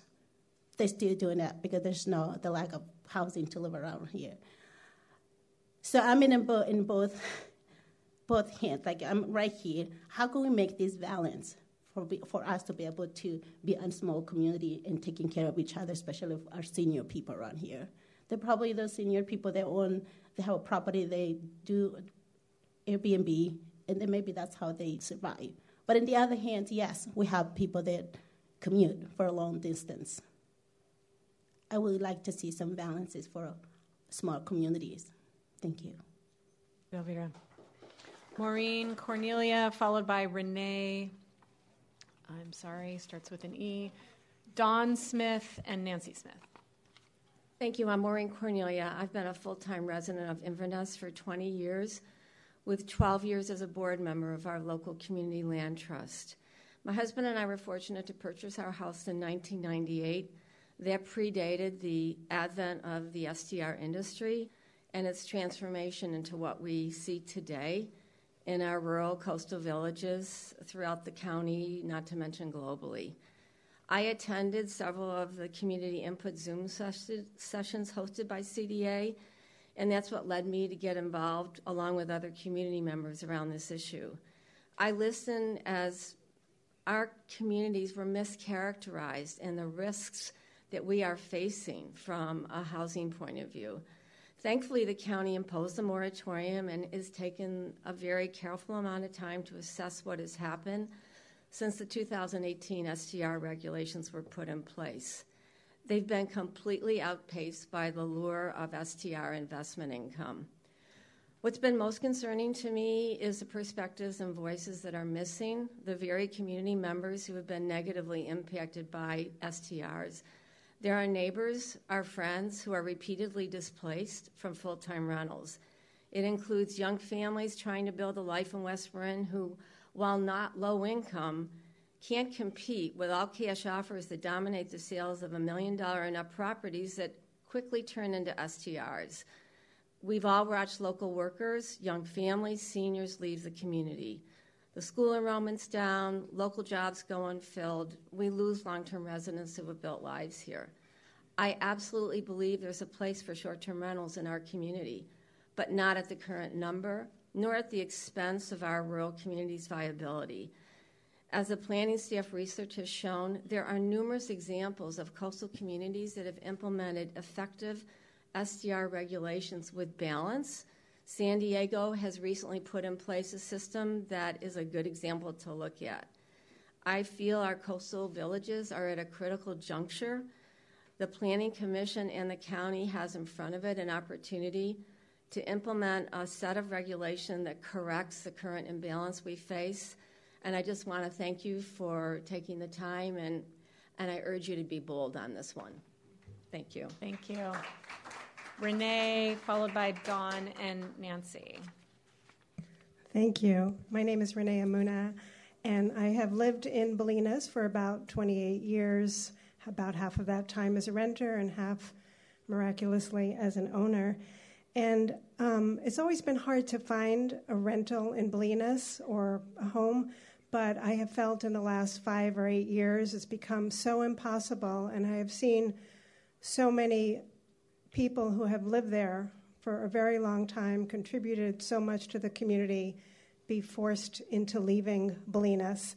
I also have friends from over the hill who would love to live in Bolinas full-time and have found it impossible to find a place to live in Bolinas because of the extent of short-term rentals. And what first drew me to Bolinas was not only my love for nature, but also community.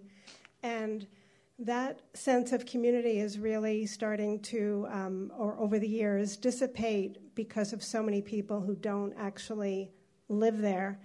And as a therapist, I know how important that sense of community is, and for a town as small as Bolinas, how essential that is, and can really view its dwindling. The house adjacent to mine was owned by someone who was only there part-time, but did do what another speaker spoke of, really allow people who needed a place just for a short amount of time, like neighbors, helping neighbors out with their friends visiting. That was great. But now it's owned by someone who is renting it on VRBO for a very high price, and therefore groups are coming in. They're noisy. They're there late at night. The whole sense of neighborhood has really changed. And I have complete support, as the very first speaker spoke of, for people who will rent out their living room or a room in their house, who live there full-time, who may allow a visitor to come when they're going on vacation and get a little income that way. But for people who are not living in Bolinas and are very rarely there and making their income on the short-term rentals is really gotten out of whack with our small town. And I believe that not only is a moratorium on new such places needed, but also regulations on existing, given the out-of-whackness with a town of about 1,700 residents. Thank you. Thank you. Dawn Smith, followed by Nancy Smith, and then Cherry Grisham and Mark Switzer. Hi, Don Smith from Bolinas. I'm a longtime affordable housing advocate and served 19 years on the Bolinas Water District. I'm a homeowner there, and I have permission from to tell Whitney Vest's story. She and her husband, Marshall Payne, grew up here, went to Bolinas School. Their parents lived here for long before that in Bolinas and Stinson, respectively. And they went off to college and did other things, and then they reconnected and got married and moved back to Bolinas into a property at 125 Pine, owned by Julie Beach, who's a San Rafael resident. And her parents had lived there, as of now, for 19 years. And the owner of the property, Julie Beach, had long said that if they wanted to buy the house, they could buy the house. And then all of a sudden, this spring, they got an eviction notice for no apparent reason. And Julie's been not forthcoming about that. And they were just stunned. And they are now in the middle of moving out. They have two They have a toddler, they have a baby, they have a 14-year-old who's graduating from Bolinas School, 8th grade tomorrow, and they don't know where they're going to go. And so what's going on here? Whenever something goes way off the rails like this, I always, say follow the money. And everybody's guess is that Julie just got a huge offer privately that wasn't on the market that she couldn't refuse, and reneged on her verbal promise to sell a house to these long-term good neighbors. And this is happening all the time. The economic incentives are obvious, and you shouldn't need a whole huge study of data to support, because in fact we already know that there are a whole new batch of potential second home buyers coming into the market because they can use the STR income to pay their mortgage. They're counting on that. If you want to live in the house, you can't do that. And there was a guy from Marshall who actually set up in one of the listening sessions and said, I'm having trouble selling my property because of the moratorium on STRs. Well, yeah, because he's using the STR potential as a marketing tool. And so those people can way outbid somebody local who wants to live in the house. And also with short-term renting a piece of your property, if you switch from long-term rental to short-term rental, you double your income right there. So thank you, Mr. Smith. Okay. Time's up. Appreciate it. Nancy Smith, Cherry Grisham, Mark Switzer, and Katie Brackmack. Thank you. I'm Nancy Smith. I own a short-term rental in Dillon Beach, bought it in 2010. And I have to say that I am not making huge amounts of money. This is essentially a break-even kind of situation with a little teeny extra. Why did we get it? I grew up next to the ocean in Southern California, and I wanted my children, and now my grandchildren, to be able to enjoy the coast. I am a retired former employee of the state of California, as is my husband. Middle-class people like us will not be able to afford to buy houses in West County without the supplement of short-term rental income. I think one of the things that's clear from the staff presentation is affordable housing is a key concern. I understand that. It was also mentioned that they had looked at the experience of other cities and counties in California. I would certainly ask, I would like to see data on what has changed in those counties with short-term rental regulations, especially those that restrict them. Do they have more affordable housing? Do the coastal areas that are comparable to us, do they have more affordable housing? I would be surprised, because if the result was that I needed to make my house in Dillon Beach a full-time rental, my entire purpose of having it would be gone, because my family, my kids, my grandkids, we would not be able to use it. I would sell the house. And would it be affordable? I don't think so. Where in California on the coast, well, I would say any place on planet Earth, is there affordable housing that is right with ocean view on the coast? That is not something that happens. I'm asking that if ordinary families, I hear other retired school teachers, other public people, this is, it's their love of the area that has brought them there. Please don't make our little middle class dream and ability to enjoy this wonderful area we have, don't make it disappear, because it will be only the truly wealthy who are there, and they are not going to be having their kids in your schools or being part of your community. Thank you very much. Thank you. Cherry Grisham, followed by Mark Switzer, Katie, and then Deborah Merton. Cherry Grisham, and I also have a house in Dillon Beach. I bought my house in 1998, and I bought it from a family from Woodland who had it as a vacation rental for 20 years before that. On my street in Dillon Beach, there is not a single full-time resident. There are other vacation rentals, and there are people that own houses but don't live there. There are probably not 5 children in the village in Dillon Beach. There is no school in Dillon Beach. There is no full grocery store in Dillon Beach. There's one restaurant that's open 2 or 3 days a week. There are no services in Dillon Beach. It has been a vacation rental for decades and decades. My house was built in the late 20s, and it was used part-time soon after that. So truly Dillon Beach is a vacation rental. And my sister Nancy lives next door to us, and has the house next door. Neither one of us have made tons of money on our vacation rental last year, and usually between $10,000 and $20,000 a year I put in the house, because as people who live on the coast know, it's expensive to keep a house. I also keep my rent low so that lots of people can use it, and almost all the families are middle-class families that live there.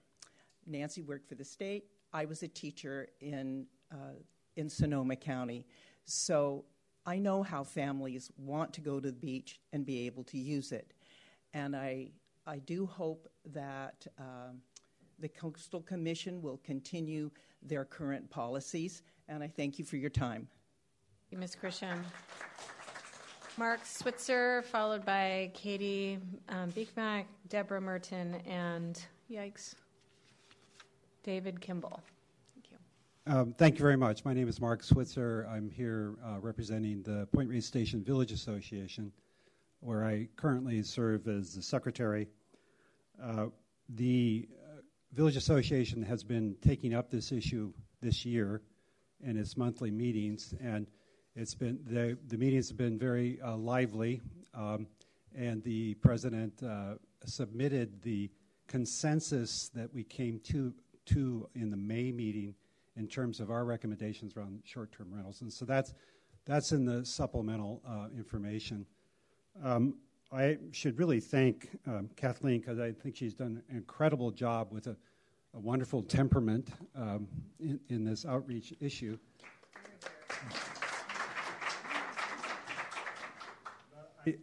As the secretary, having to listen to the membership of the Village Association over the last number of months and trying to coalesce the information, because there are many, many ideas that are coming forth with all kinds of nuance.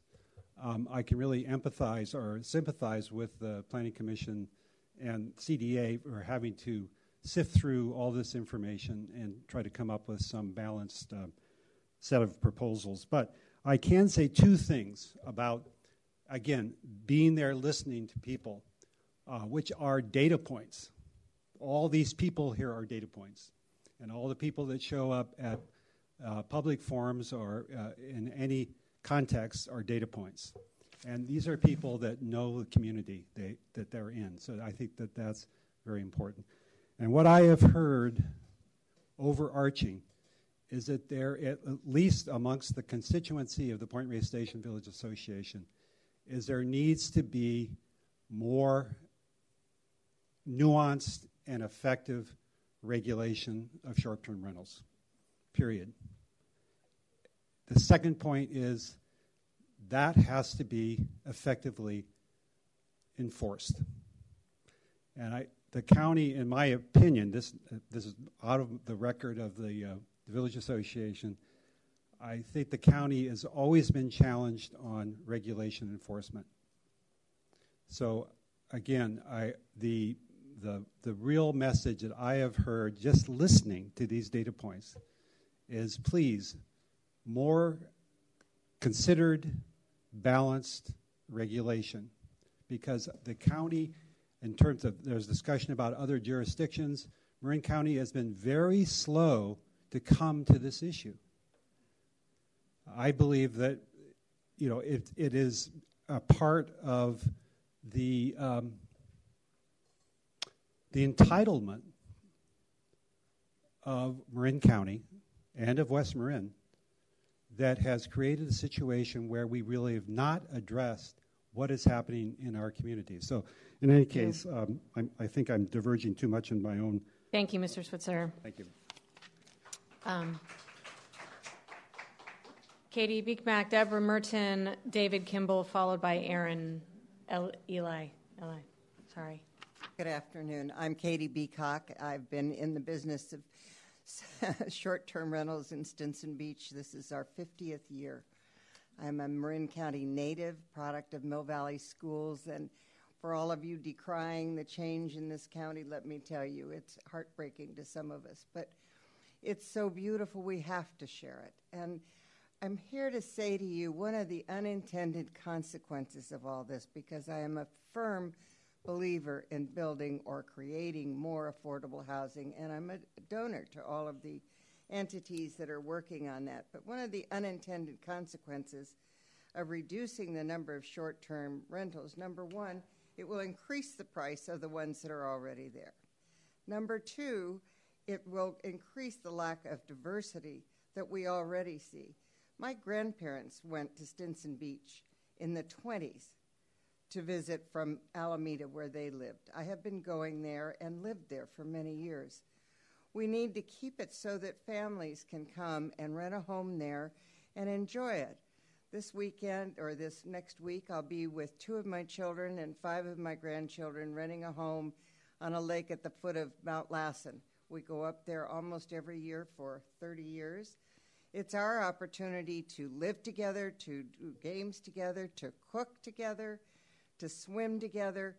We aren't interested in going and renting a hotel room somewhere. We want to be a family, and none of us have a home big enough for all of us to reside in. So that's the kind of people that will be aced out by all of this, because you will do away with the affordable home rentals, short-term rentals in the summertime, where the teachers from Sacramento and Woodlands and Chico come down with their families and are part of the communities.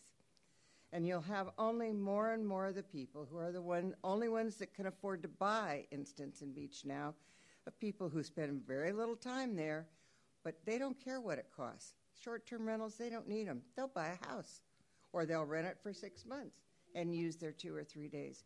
You're going to do away with families that come, participate, love nature, teach their children about nature, that protect what Marin County is really all about. So I ask you to think very carefully how we can do this to bring more housing stability for the communities and yet allow visitors to come and share what we have. We've been selfish long enough.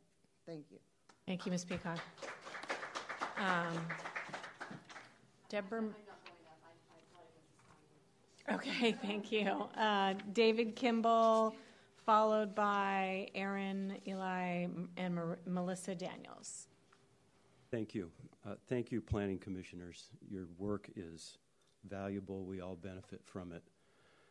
I'm a member of a group, West Marin Residents for Housing, 10 of us representing Stinson Beach, Bolinas, Point Reyes Station, and Inverness. We also wish to compliment Kathleen. She's intelligent, capable, responsive, and follows through on her commitments. My wife and I have lived in Bolinas 34 years. We've watched many changes concerning the loss of affordable housing for renters and property owners. Sales prices have increased significantly, and affordable housing options have decreased when companies like Airbnb and VRBO discovered an investment opportunity. It has been an unfortunate negative impact on community. STRs are an attractive investment for corporate and remote investors. We're not speaking about Mr. Rubin. We're not speaking about Nancy and so forth. These corporate investors can pay, and they're in our neighborhoods now, can pay inflated market prices in residential neighborhoods by realizing STR income. For residents trying to make ends meet, STRs are a valuable mechanism we support when coupled with especially ADUs, and JADUs. They help build and sustain community. We're at a tipping point. 1% of parcels in East Marin communities are STRs, while in the coastal areas they're 16%. 71% of STRs in Marin County are in the coastal areas. Bold action is required. We have a proposal. Again, it is not aimed at natural persons. It's aimed at corporations. In residential areas, grant only one STR license to a natural resident. Only grant one STR license per property owner. Cap the number of STRs specific to each village. Require whole house STR licensees to meet the same health and safety codes as commercial inns, hotels, and motels. Sunset existing licenses and in a period, say 2 years, adjust to the caps. Marin County, how am I doing on time? Marin County has demonstrated it can take bold action to set new leadership standards. 2 recent examples. Marin County Fire Chief Jason Weber and Dennis Supervisor Rodoni led the passage of the Marin Wildfire Prevention Authority, which has achieved national recognition. COVID public health actions under the leadership of Dr. Matt Willis and the Board of Supervisors have realized nationally recognized outcomes. Can you wrap up? We appreciate your taking bold action. Thank you. Thank you, Mr. Kimball. Aaron Eli, followed by Melissa Daniels, Jeff Pollock, and Lisa Doron. Is there no Aaron here? Okay, so Melissa Daniels, followed by Jeff Pollock and Lisa Doron. So I am here to speak on my behalf. I'm a second-generation Marin County rancher, short-term rental host in Nicasio. I am carrying on my parents' legacy with our family ranch, which has been an Airbnb farm stay since 2011. I work and live full-time on the ranch, raising beef cattle. I'm also nominated by the USDA as a representative of the beef industry, with direct-to-consumer beef sales being my short-term rental being my primary customer base. I'm one woman owned and operated. I do all of the ranch maintenance myself. I also work for a large healthcare organization full-time, so essentially I work around the clock. My short-term rental farm stay on the ranch is my primary source of income to afford it to maintain the ranch. My entire income from my short-term rental supports the ranch. My career supports myself. My mission is to provide an opportunity for those without a link to agriculture to become familiar, gain knowledge and experience, and get connected to their food source. Providing food, which I raise and grow, is also part of this process. Proposed new regulations for people such as myself would put people out of business with the steep costs necessary through building and permitting to update historical structures which were built generations before our time.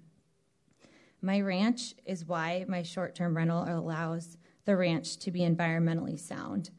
I am a sustainable rancher, a regenerative agriculturist. That is my primary function of being a rancher in West Marin. Environmental resources, health and safety are critical to my operation. I'm also a Marin Agricultural Land Trust easement, and I'm not wanting to add environmental impact to my rural home and business by making this a full-time rental. Some other key points: Farm Stay hosts people working in the Marin County community. Over the years, I've hosted firefighters seasonally. I've hosted people that were displaced from their homes during the fires. I have hosted medical staff. I've hosted people during COVID when we had a minimum amount of days that they could stay for people to build fire roads for the Park Service. It's also housing for seasonal interns learning about agriculture, as well as seasonal ranch labor, which I could not otherwise afford to do so. It also provides consistent work to local business. For instance, my housekeeper depends on the income that I support to pay her mortgage in Lagunitas. Many local businesses depend on short-term rentals to keep their doors open. restaurants, small businesses, shops, things like that would be out of business without these short-term rentals.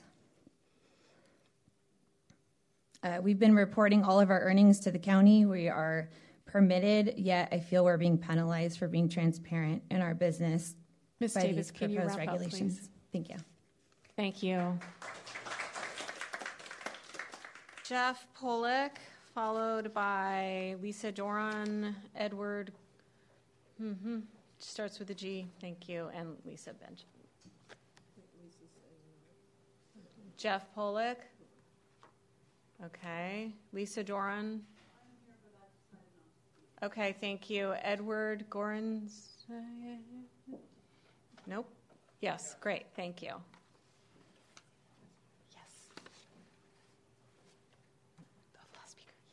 My name is Edward.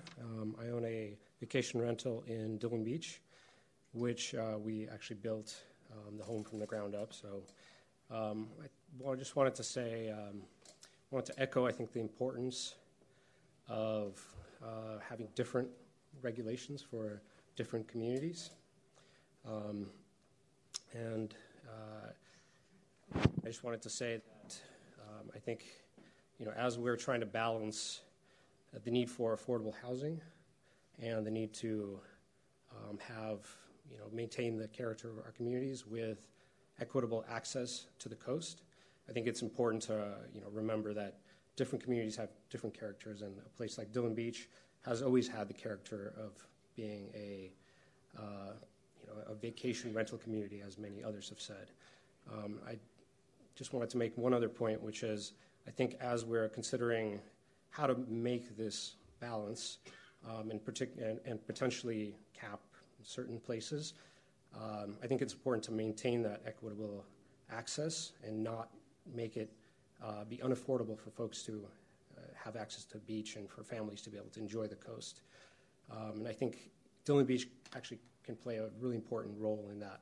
So if we're capping certain areas, we need neighborhoods to be able to soak up that demand for visiting the coast. Thank you. Thank you. Mark Moretsky, followed by Lisa Poncha and Mary Gwen. Yeah. Hi, everybody. Thank you for your time here today. My name is Mark. I am in the process of building a house in Dillon Beach from the ground up, ourselves playing the general contractor role for the first time, so really hands-on and learning about building. My partner and I, though we rent an apartment to live in, this is the first home we will ever own. In order to own it, we actually have to rent it. So we are counting on the hopes of being able to operate it as a short-term rental in Dillon Beach. And I echo what many have said here about Dillon Beach being a unique community. I don't know much about other communities per se. I haven't lived in those communities, but I'm sure they all have their own unique flavors. But I think that is an interesting point to highlight. I think kind of finishing Edward's point, I would add sort of like there could be a way to think about not having a cap, for example, in Dillon Beach as an approach to essentially satisfy the demand if there were to be caps in other locations. So you can balance the different neighborhoods and see how they all operate together as one whole. Maybe that would be one thing to think about. And yeah, I think that's all for me today. Thank you so much. Thank you, Mr. Moretsky. Lisa Poncha, followed by Mary Gunn and Linda Martin. Hi, thank you. I'm Lisa Poncha. I'm the co-owner of Stemple Creek Ranch in Tomales, just outside of the town of Tomales. My husband, Lauren, is a fourth-generation rancher here in West Marin County. We started our business, Stemple Creek Ranch, about 15 years ago. It is the sole support of our family. We have, between the different properties that are owned by various family members in Tomales, there's quite a few residential structures. Some are lived in by family. Some are lived in by families that rent in the long-term capacity that are just regular families. And some are lived in by agricultural employees, both of us and of some of our neighbors. We have two different families that live on our property that work for us full-time. and they get free housing as part of their compensation package. And then we also have some short-term vacation rentals. So it's quite a diversified operation. Our main income and by far our most important purpose of our business is regenerative agriculture. We have a livestock business. We sell meat, both wholesale and retail. And when we started our business 15 years ago, we started by renting pasture from my in-laws, and we purchased a ranch next door from a neighbor. And we have taken every dollar that we've made from our short-term vacation rentals to slowly, over the last 15 years, fix up the property and to have a place that we can bring consumers and people that are interested in learning about local agriculture to come so that they can learn about our business, learn about the work that we're doing, look us in the eyes, shake our hands, go home, hopefully post about it on social media, and buy our products. And that has been, I would say, 95% of marketing for our business for the last 15 years for our agricultural products. We don't have a big marketing budget. We don't have a big marketing staff. What we have is our very small but mighty team and the transparency that bringing people to our property and meeting us and learning about the work that we're doing gives in the marketplace. We are able to have chefs from restaurants and butchers from grocery stores come to the property, bring their families, stay over, learn about what we're doing. And there is no doubt that we would not have a business if we weren't able to do that. It would not exist. Penciling out a business in regenerative agriculture is a challenge every single year. It's not for the faint at heart, and our business would simply not be in existence if we were not able to have the flexibility of the short-term vacation rentals. Thank you. Thank you, Lisa. Mary Gunn, followed by Linda Martin and John Arguelles. Yes, thank you.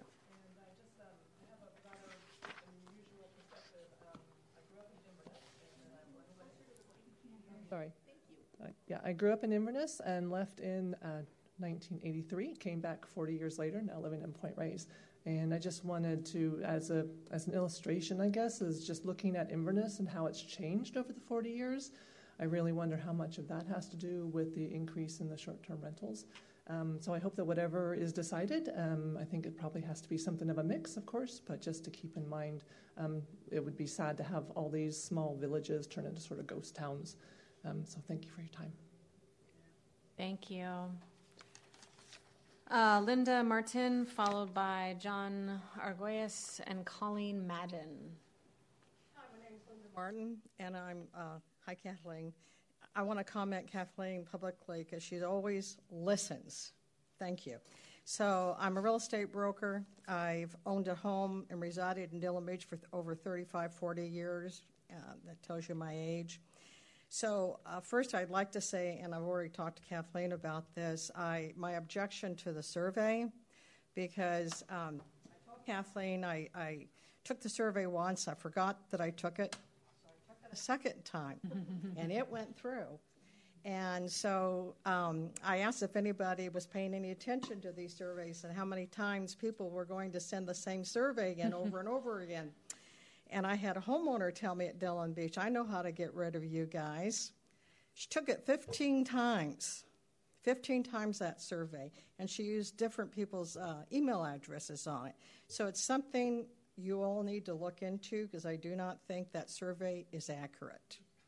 And I have a son who's a computer engineer, and he told me that you could set up these little things that would take that survey over and over again. So I'm not saying it happened, but I do know this one homeowner bragged about taking it 15 times.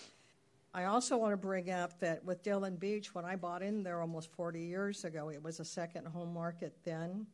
I was disclosed to from the real estate broker I bought it from. It was a second home market. We continue. There's another real estate broker sitting here with me today that owns real estate in Dillon Beach. She has to disclose, we both have to disclose that it's a second home STR community. And it's been that way before my time. So I sent this information to Kathleen about full-time homeowners at Dillon Beach, and this, I might be off one or two. I'm not going to say I'm completely accurate, but I did list their addresses and their names. So in the village, there's approximately 13 full-time residents, and there's approximately 168 houses. In Oceana Marin, the area that John and I own a house, there's 28 full-time residents, and there's approximately 251 lots in Oceana Marin. So this is on file with Kathleen, and it's just my son and his vacation rental business, and I can tell you that, last year was a great year. This year, we're down 40% in our bookings, and the reason why is because the worldwide travel has opened up. Even myself will be traveling out of the country this year. So we've had one or two good runs, but now it's back to only the summer months that are busy. And thank you for your time and listening, and thank you, Kathleen. Thank you, Ms. Martin. John Arguelles, Colleen Madden, and then Layla Monroe.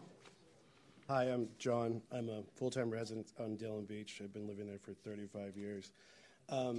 A few points they brought up about Dillon Beach is there's no infrastructure in Dillon Beach. There's no stores. The nearest gas shop is about 30 minutes away.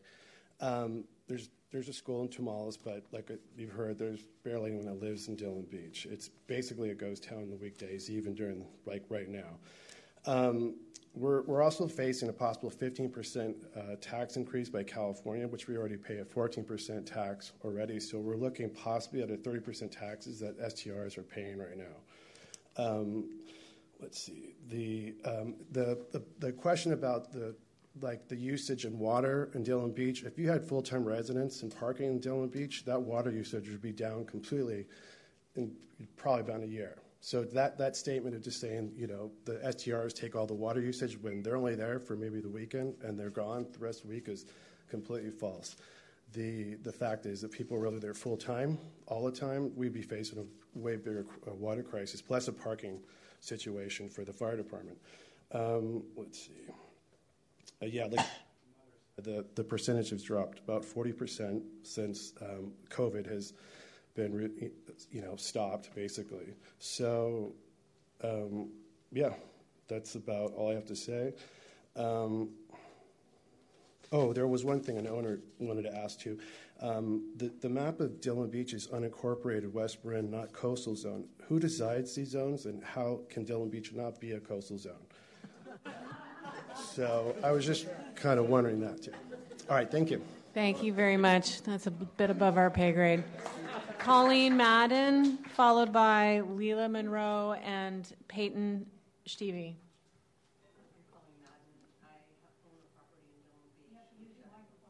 I tried to live in full-time for 4 years, and I was bound and determined to keep living there full-time, but found it completely unaffordable traveling back and forth. I went through 2 cars in 4 years.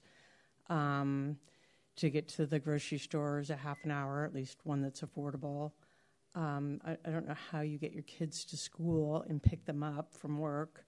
It's really not a low-income option. I found it extremely expensive and time-consuming to live there full-time.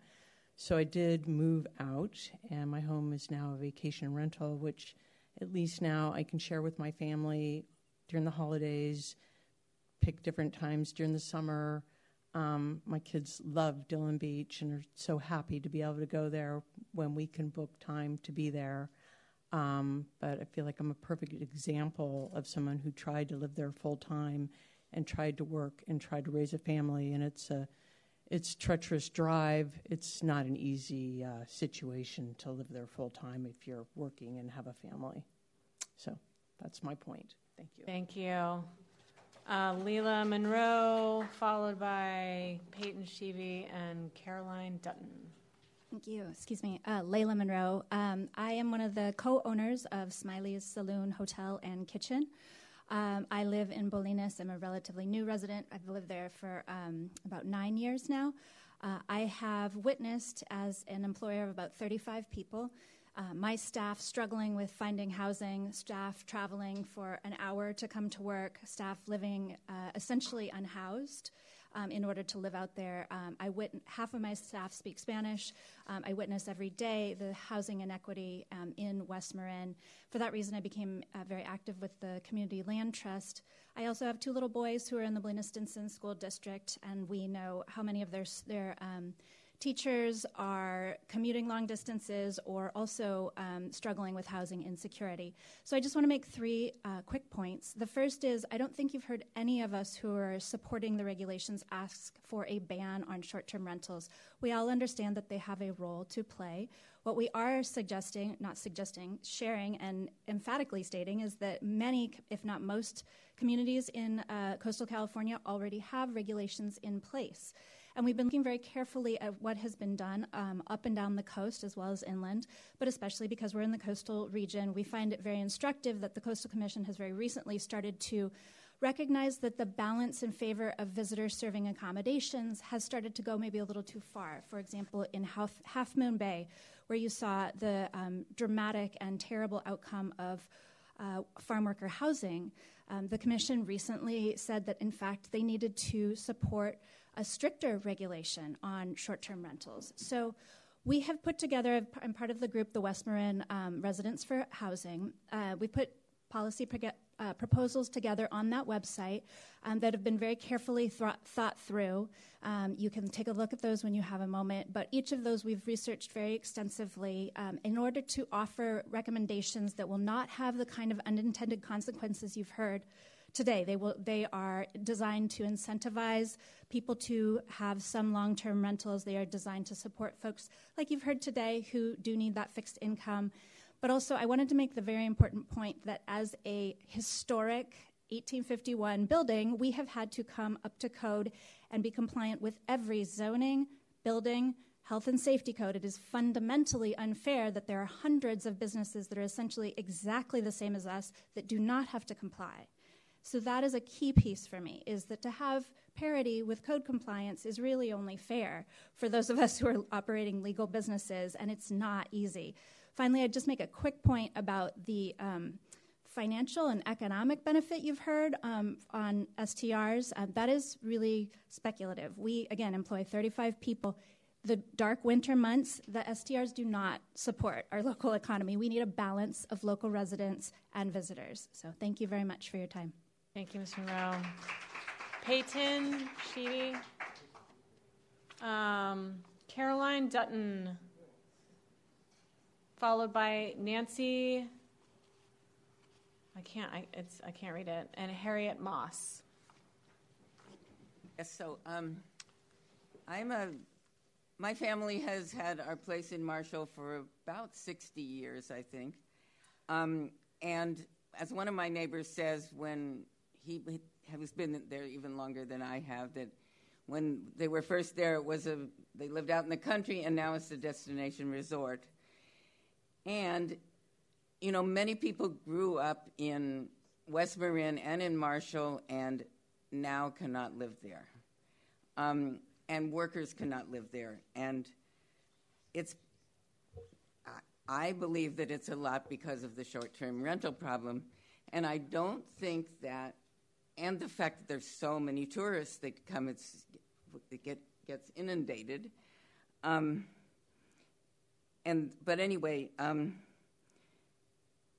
I think the problem with this, with not having any limits on short-term rentals, and I don't think any of us are saying we should cut short-term rentals completely at all. They have their place, and as people said, it gives a balance. But what's happened, for example, there's a neighboring house that's up the hill from me that used to have renters that were our friends that lived there full-time, and it was sold, and someone bought it. We don't know who that person is, but it always has short-term rental people in it. Sometimes they have loud parties. They have no responsibility to the neighborhood. And there isn't even somebody that we can talk to who lives locally. There are many people in our community, and I've talked to some of them about this, who do rent their houses in order to afford to live there, and they live there a good deal of the time. They contribute to the community. And so it seems to us that that would be great to continue, but not have people who are just have the place in order to make money. As a matter of fact, I don't think that should happen anywhere in West Marin, including the place up north from us near Tamales, Dillon Beach, which has all these old little houses that could probably be very affordable if they were rented full time. But it sounds like there are hardly any full-time residents, and maybe that could be a place where a lot of people who work in the community could actually live if there was some limit in each community on how much short-term rentals, how the percentage of short-term rentals. Anyway, the other thing I wanted to say that some people have told me, and that I've experienced myself, is it is very hard to create an additional dwelling unit on your property in Marshall, and probably in West Marin in general, in the coastal region. Thank you, Ms. Dutton. Your time's up. And so that's because of county regulations that make it difficult to put on another bedroom and maybe have a rental unit that could be long-term. Thank you. Nancy Hemingway, Harriet Moss, Margot Whitsome. Hi. I just want to say from my own experience that in my neighborhood we had 2 short-term rentals, and one was on a property where the owner lived, and the trash was okay. Since West Marin gets 3 million visitors to the National Seashore, trash is a big deal for us.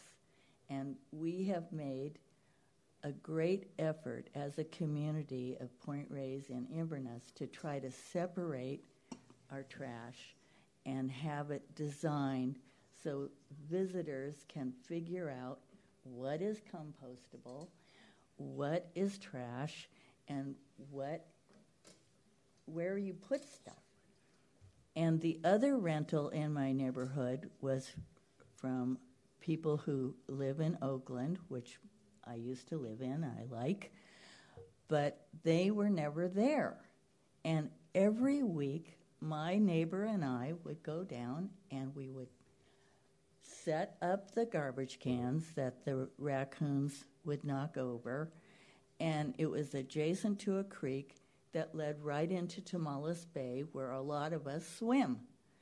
And so I really feel that there needs to be a great emphasis on short-term rentals where the property owner is either living or really paying attention, and not to have big corporations running short-term rentals from afar, because the trash, the noise, and all of us who are long-term residents feel that we have to be really active community members.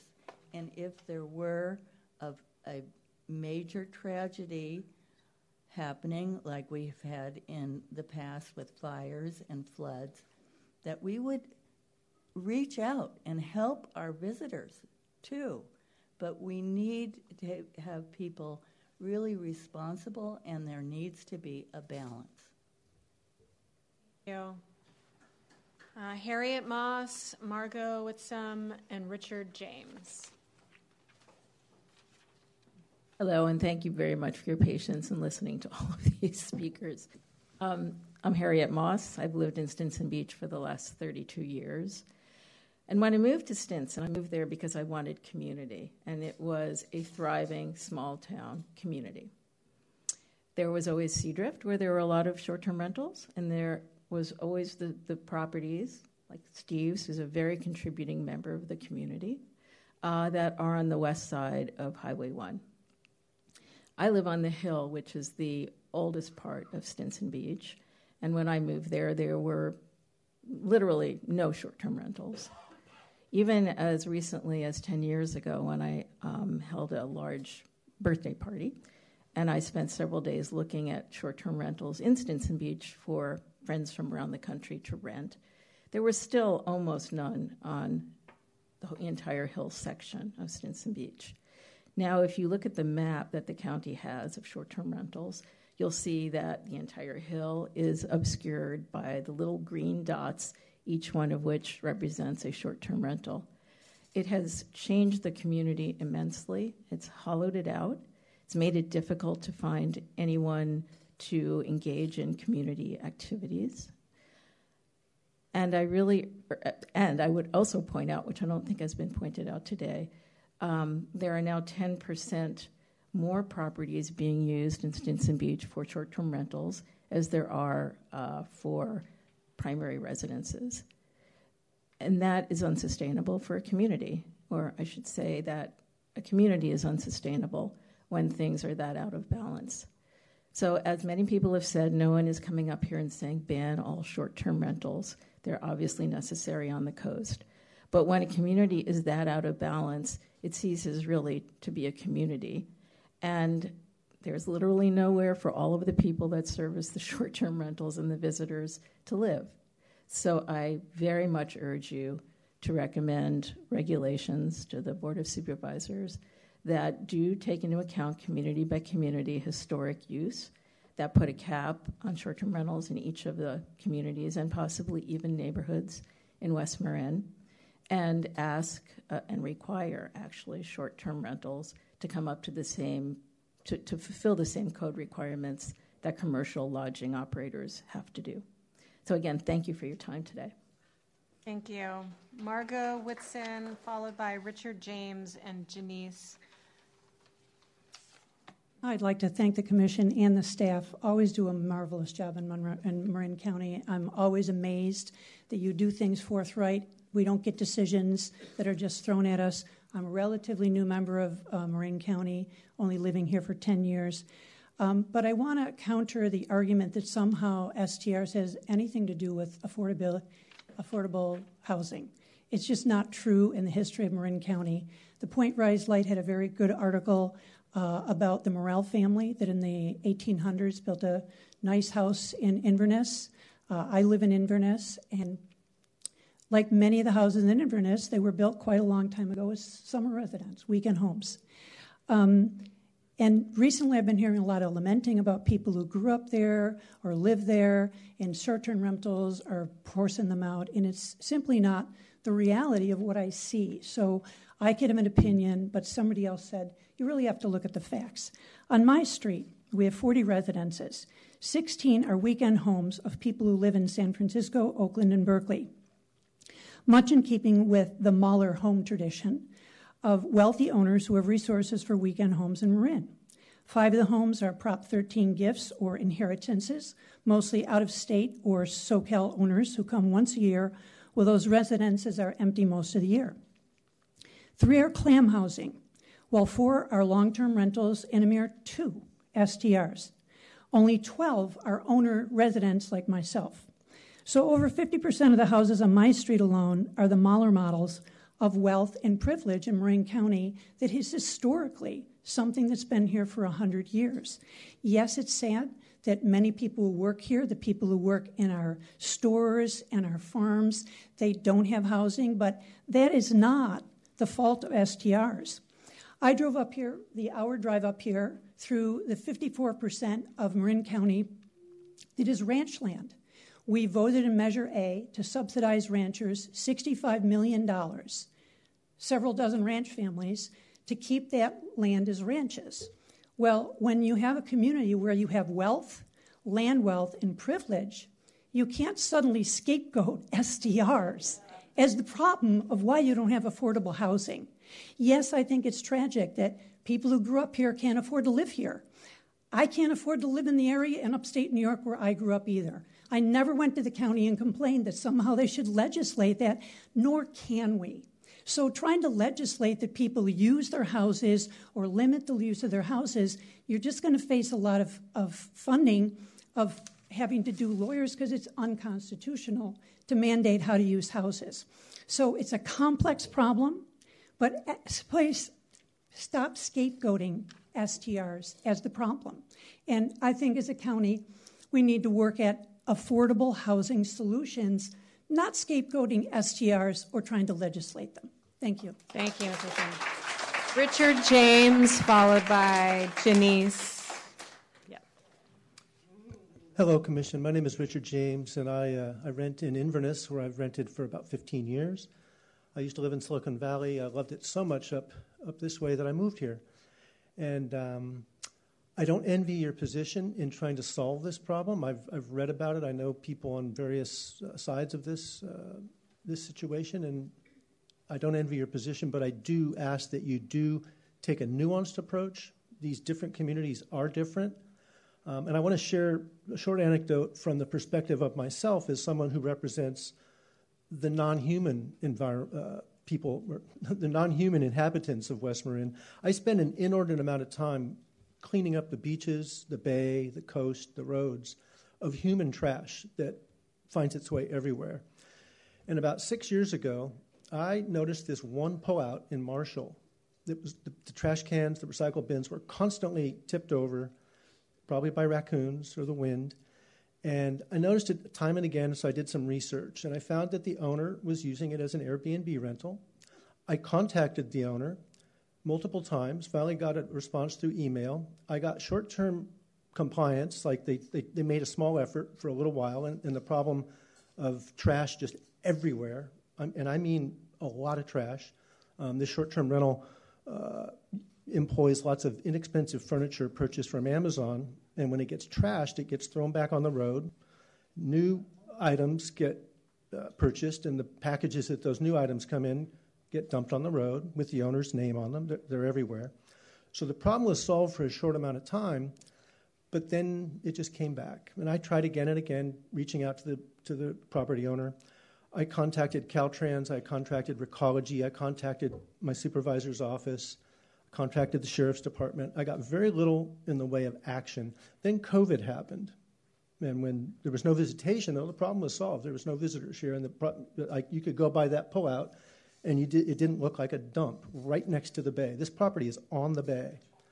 Well, when COVID opened up, oh boy, it all came back in spades. And I was so fed up with trying to go through the community, the legislative and the governmental resources. I put it up on Instagram, and a bunch of people in the community said, tell us who it is, we'll go after him. And I did not take that bait, but someone contacted me directly and said, I'm on Airbnb. I can contact Airbnb because this person was a super host, the pride and joy of Airbnb, thought well of by Airbnb, and they would just trash Tomales Bay.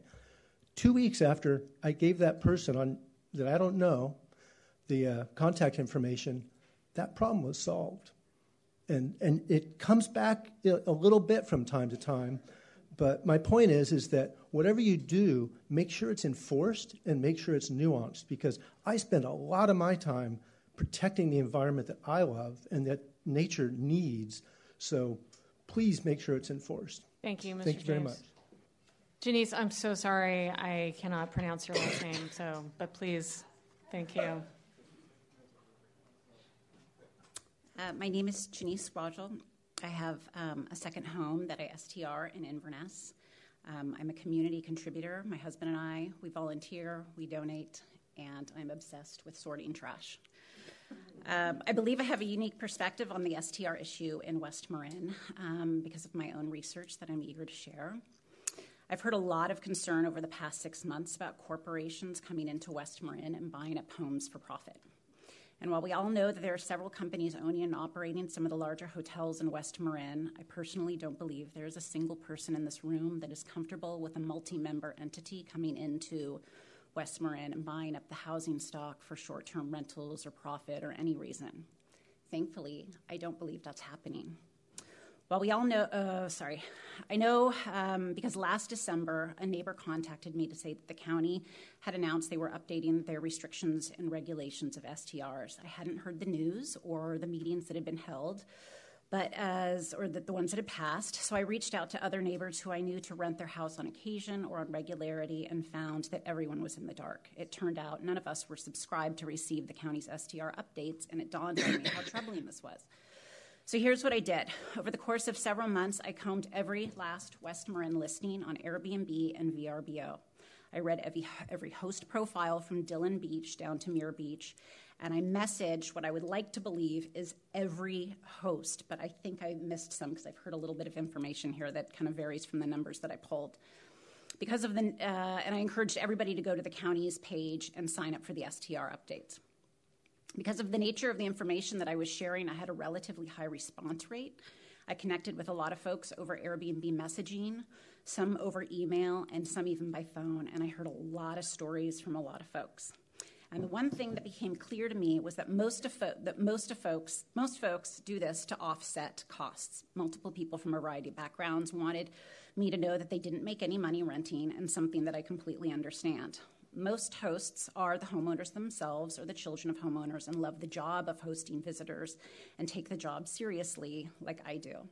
And that the only people really making money were our retired neighbors who have owned their properties for 20 plus years. Airbnb has been an absolute lifesaver for us, said one of my senior neighbors. What I found no evidence of, and the one thing I want most to communicate here, is that in all my outreach of hundreds of hosts, I truly found zero evidence of corporate ownership in any of the rentals outside of our hotels. Yes, there are a small handful of full-time and part-time residents. I thought there was around 4 or 5, but this information is open to anybody. You can spend the 40 hours I did online trying to pull this information together, that operate 2 rentals. Full disclosure, I used to be one of them. But we are not corporations, we are families, and we are retired couples. I didn't find anyone other than locally based property managers with more than 2 listings. Yes, there are second homes that are rentals for some of the year and registered as LLCs, but single-member LLCs are no different than other forms of property like sole ownership, tenancy in common, joint ownership, blah, blah, blah, blah. I'm so sorry that I need to ask you to wrap up. And if there's additional information that you have, which sounds extremely important, if you could supply that to staff, that would be fantastic. Okay, Thank you. Okay, so we've got Grace Gubbins, Michael Anderson, and Randy Knight.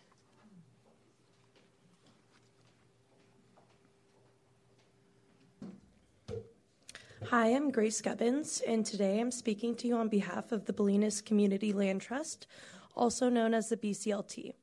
The BCLT holds an open waitlist for affordable housing and home ownership opportunities. I'm here to speak on behalf of the population that is reflected by the BCLT waitlist. Many of the people this issue affects, oftentimes low-income families, do not have the benefit and the flexibility to attend an in-person meeting today. The BCLT is currently facilitating a collection of stories and experiences so that the committee can hear from them directly. Our mission at the BCLT is to create, preserve, and sustain long-term affordable housing within the Bolinas-Stinson Unified School District. Long-term residents are the heartbeat of our Bolinas and Stinson communities, but many people are being displaced for short-term rentals within our Bolinas community. There are residents within our coastal communities who rely on short-term rentals for income and the jobs they provide. I'd also like to acknowledge that there are distinct differences between the economies of Bolinas and Stinson Beach. Historically, Bolinas has always housed the workforce for our subregion, whereas Stinson Beach has long served as a hub for visitors and travelers to Marin County and an ideal location for family vacations. It's imperative that we acknowledge the differences between these 2 coastal communities and that decisions regarding our communities be made with this distinction in mind. Here's some information I believe is imperative to weigh in this critical decision making.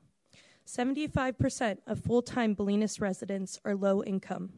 Currently, we have over 320 applicants on our wait list. This number represents each separate application and not the number of people included in each application. When housing size is included in these calculations, the number of applicants jumps from 320 to 626. 475 of these 626 applicants are families, which means families make up over half of our overall waitlist applications. The average household income for our waitlist is $57,157 versus the average Marin household income of $121,671. We simply do not have enough homes for our community members who currently reside in Bolinas, many of whom have waited patiently and continue to for many years before finding long-term housing within our community. The BCLT firmly believes that we cannot build our way out of this issue and that we must examine the way we use land within our community at present. The people in our Bolinas community who are being displaced by STRs are the fabric of our community, and we cannot thrive without them. On behalf of the BCLT and the Bolinas community, I urge the Planning Commission to listen to the voices of our community and make decisions that satisfy the needs that have been communicated. Thank you. Thank you. Michael Anderson, Randy Knight, and Scott Grooms. Thank you for everyone's time. When the moratorium went into effect in 2022, it was cited that there was a decline in school enrollment, decline in volunteer EMT firefighters, and housing shortages. You and a lot of other people have already touched on it, so I'll try to go very quickly. It's been a year since the moratorium went into effect, and like then, we have yet to grasp the gaps that are being referenced consistently in terms of the housing supply. It is neither pedantic nor obstructive to ask for the data on this issue, and instead we're being presented with opinions on the limitations on the STRs without addressing a single one of the original issues. New issues like inspections are being introduced, and now we're being told we need to be treated like commercial housing for part-time rentals. I just also wanted to agree with the commissioner about the smaller geo-focused groups. We're hearing a lot about the coastline here today. I live in Lagunitas. By this group's own numbers, the number of complaints in the past 4 years were 3. There's 3% total STR operations going on in our city. I live on the property and rent out the unit, being told consistently that I'm not the problem, yet at the same time, there's going to be new regulations that go into place that could be tens of thousands, if not hundreds of thousands of dollars to be able to operate the way that I am. So thank you very much again for your time. Thank you, Mr. Anderson. Randy Knight, followed by Scott Grooms and Jessica Lashbrook. Great. I'm Randy Knight, and we've owned and managed vacation rentals in Dillon Beach for over 20 years now. And first of all, I want to thank you guys for taking a thoughtful look at everything and trying to come up with the best solutions you can. I know you're doing a good job at that, and believe me, all of us appreciate it. I just think it's very important that decisions are made based on the needs of the individual communities, because Dillon Beach is so different than Bolinas, than Stinson Beach, and anywhere else. There are 11%, is what Linda brought up about full-time residents in Dillon Beach. I'm a real estate broker as well.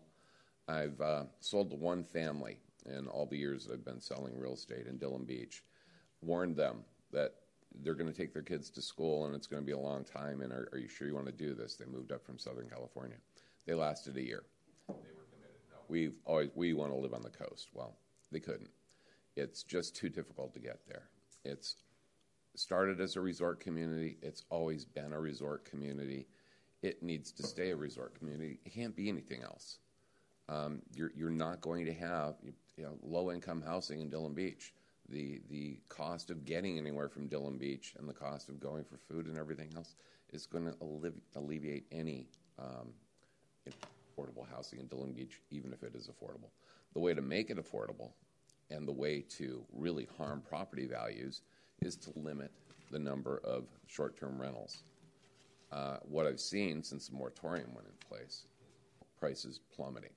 So the homeowners there that are living there full-time and want to retire at some point or move along, they can keep it in their family by allowing short-term rentals and making that income so the family can afford to come back there and stay there.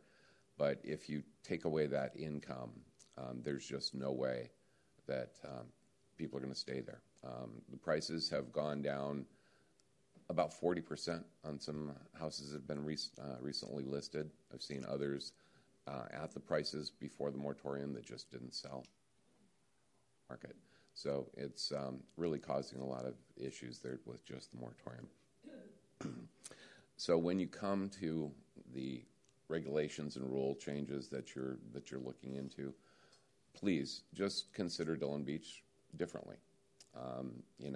Putting a cap on it is going to artificially change things where there's about the same amount of vacation rentals in place now as when we bought 20 years ago, and the market will dictate what is going to be too many vacation rentals or not enough vacation rentals in Dillon Beach.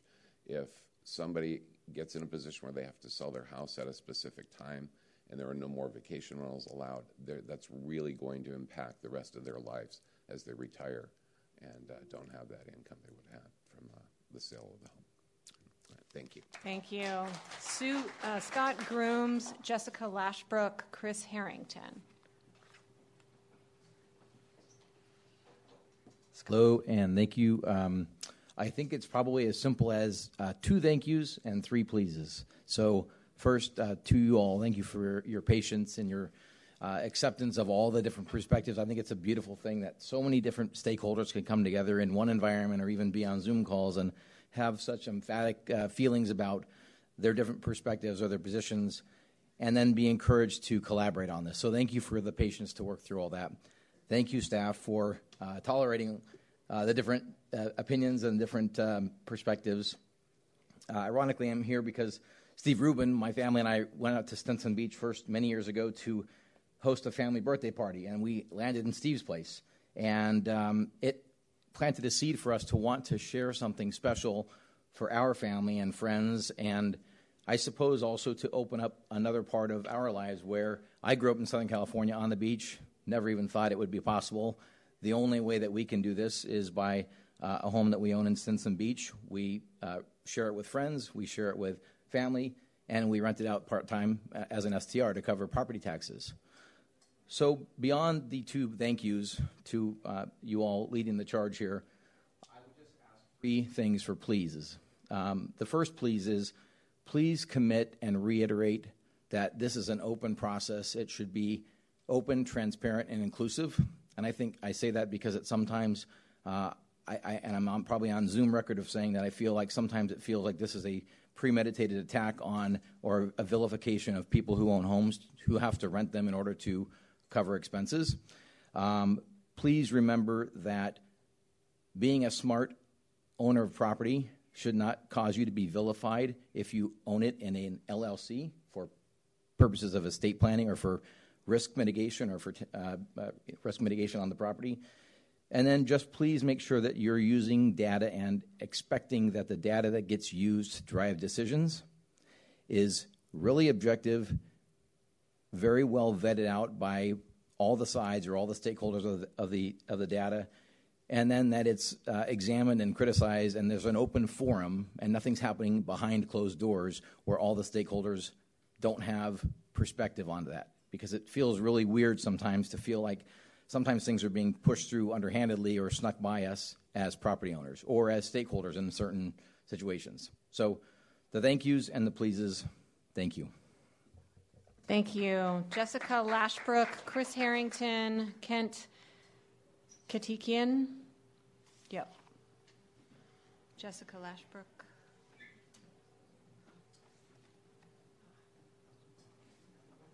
Hello, I'm Jessica Lashbrook. I'm a small business owner in Fairfax.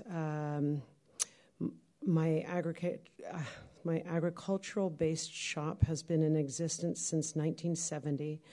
I'm speaking on behalf of the host-owned and operated STRs and believe that corporate STRs should be separated under the proposed regulations. I'm a huge part of the community in Marin and the surrounding areas, especially Central and West Marin. I want to and fully deserve to stay in my childhood home. The only way I can afford to do so is by renting out the upper half of my house. I started renting to short-term rentals after a long-term renter cost me upward of $10,000 worth of damage. It is almost impossible to get a long-term renter out, even if damage and a refusal of rent payment is proven. Fairfax is now trying to introduce their rent control, which will make it even more difficult for homeowners to get delinquent and abusive renters out. Homeowners that are dependent on income are likely to Homeowners that are dependent on the income are likely to lose their homes in that kind of situation. On top of that, utilities and taxes have doubled and sometimes tripled in cost. Insurance companies are doubling their rates and canceling altogether. Our cost of living is making it practically impossible for the common person to live in Marin County, and it is just going to exacerbate the problem. Short-term rentals bring a lot of positive economic influx into local businesses, restaurants, and music venues. As an on-site host, I make sure that my neighbors and hometown are respected by all my guests. I've had many guests over the years who've actually moved into our town after falling in love with its beauty and charm. If short-term rentals weren't allowed or limited, Fairfax, known for years as a hub for artists and musicians and agricultural-based people and businesses, many of its residents would be priced out and forced to move. Then it would be only the wealthy people that were able to live there. That is definitely not a diverse community. As a host and small business owner, I feel I bring an economic value to my hometown. Thank you. Thank you. Chris Harrington, followed by Kent Katikian and Michael Parman. My name is Chris Harrington. Thank you. I donated my time to my colleague David, and I had mailed a letter in, so I don't need to speak today. But thank you very much. Kent Katikian.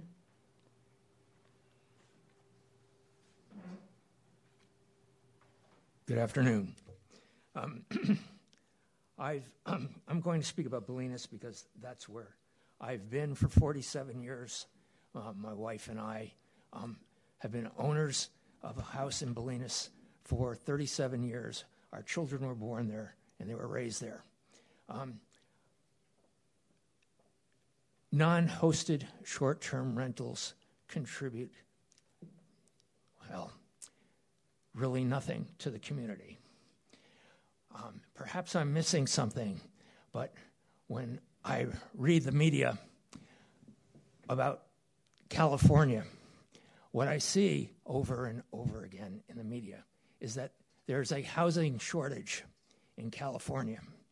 Not that there's a shortage of opportunities for people to rent at the coast, but that there's a shortage of places for people to live.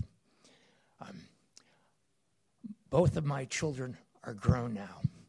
One is married, the other is not. One is married to an electrician, the other works in carbon capture technology. Both of them would like to live in Bolinas. Neither of them can find a place to rent in Bolinas. We attempted to buy a place for them in Bolinas and were priced out by someone who bid many hundreds of thousands of dollars over us and is not living there, but is using it as a short-term rental, and then on occasion, the family that bought it is there on weekends. Non-hosted short-term rentals do not provide volunteers for your Girl Scout troops. They are not your volunteer firefighters. They are not on your fire board. They do not start or maintain the Stinson Bolinas School Foundation. They do not start the docent program on the reef, nor do they volunteer as docents on the reef. When there is heavy rain and the dirt roads need to have someone go out and dig a ditch to make sure that to mitigate the effects of it. It isn't the non-hosted short-term rentals that provide that service to everyone in the community. It is the residents, whether they be owners or people who are renting.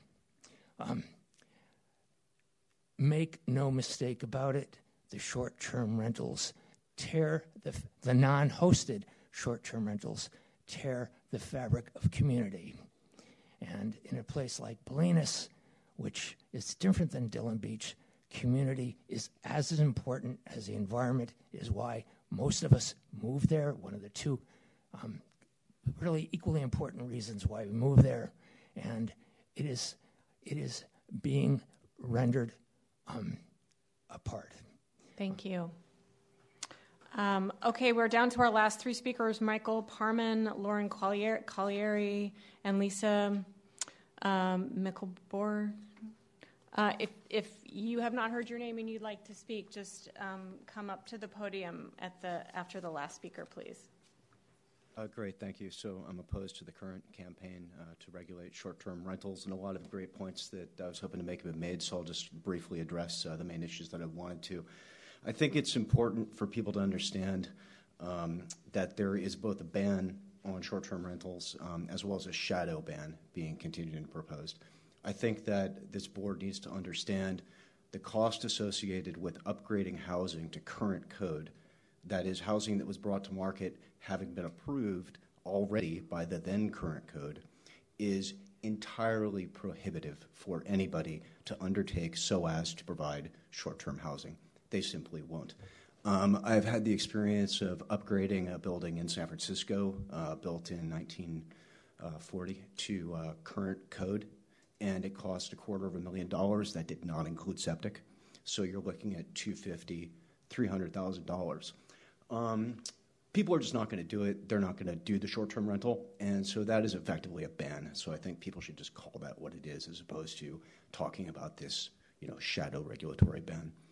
The other point that I wanted to make is I've heard a lot of people talk about this sort of boogeyman of, investors running around buying houses to turn them into Airbnbs so as to steal housing from people, et cetera. So anyways, I just wanted to walk through some math for you so that this propaganda can be sort of broken down for the untruth that it is. Let's say, for example, a typical house in, Inverness cost as little as $1 million. It's actually more. And you bought it with an 80% loan, as people do, $800,000. That's going to cost you, probably about $10,000 a month. You're then going to have about, probably about $1,000 of tax. You're going to have about $500 of insurance, et cetera, et cetera. That's going to total probably around $12,000 a monthly cost. That's the reality. Now, you put that on Airbnb. Your Airbnb rate, you can look at the averages. It's probably going to be about $350 to $400. There are 30 days in a month. Your occupancy, on average, is going to be about 40%. That's $4,800. So I would ask you, which investment to sign up to lose $5,000 a month? Nobody. The concept that investment funds, corporations, any other type of person is running around buying homes in West Marin for a profit motive is fallacious and just propaganda. So I hope you guys ignore anyone talking about that. Thank you. Thank you. Lauren Collieri. Lauren. Okay, I'm not seeing her. Lisa Mickelborn. Is there anyone else who would like to address the commission on this issue? Okay, I'm not seeing anyone else who wants to address the commission on this issue, so I am going to close public comment. And I want to thank everyone for coming out today. My understanding, Sarah, and correct me if I'm wrong, is that there is no further business that the commission needs to do other than to take public comment. So let me know if there's anything else that we need to do before adjourning. I don't think we need to. We're just supposed to take public comment. Are we to engage in a discussion now too of what we want to do? My understanding is that, go ahead. Yeah, there's opportunity for questions or comments from the commissioners. But before you do, would you like staff to just kind of respond to a few of those things? Please. Yeah, first off, I just want to thank everybody for coming out and sharing your perspectives and, sitting here for 3 hours so far. I really appreciate it. It's nice to put a lot of faces to the names of the people that we've been talking to and working with over the last few months. So again, really want to just thank you first.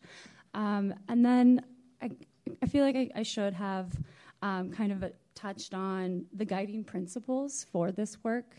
Right. This is the feedback we've received today is consistent with what we've been hearing since last November when we did our learning sessions.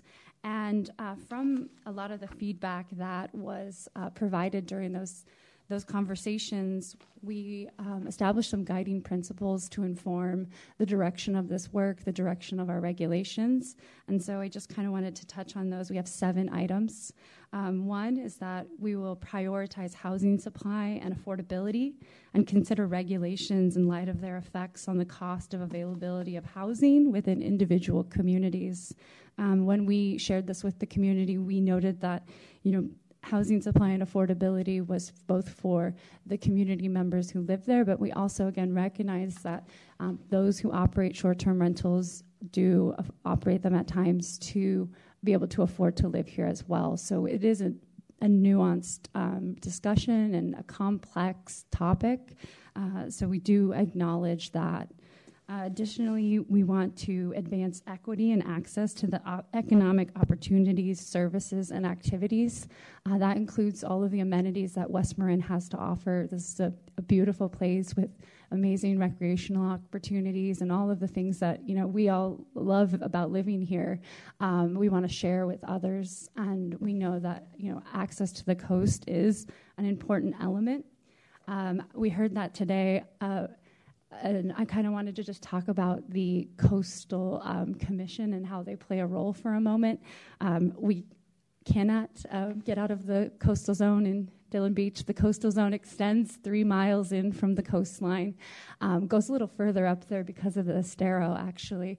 The Coastal Commission was established through the Coastal Act of 1976. The Coastal Act, controls how development along the coast is built or protected from the environment. And it also encourages and requires and mandates access to the coast. So that's definitely something that is a component of the work that we are doing. And the Coastal Commission is involved in this. I'm meeting regularly with Coastal Commission staff, and we are bringing them along with this work so that they're aware of the, feelings from the community, both sides, and we will work to create, regulations and partnership that continue the mandate of the state level. We recognize that Marin County has historically provided vacation opportunities to the Greater Bay Area region and state, and that's why we're not recommending a ban on short-term rentals. I've even met with Dewey Livingston, our local historian, and he shared the history of short-term rentals with me, even back to Willow Camp in Stinson Beach, and all of the history that comes along with it. It's a rich history, and we do recognize that.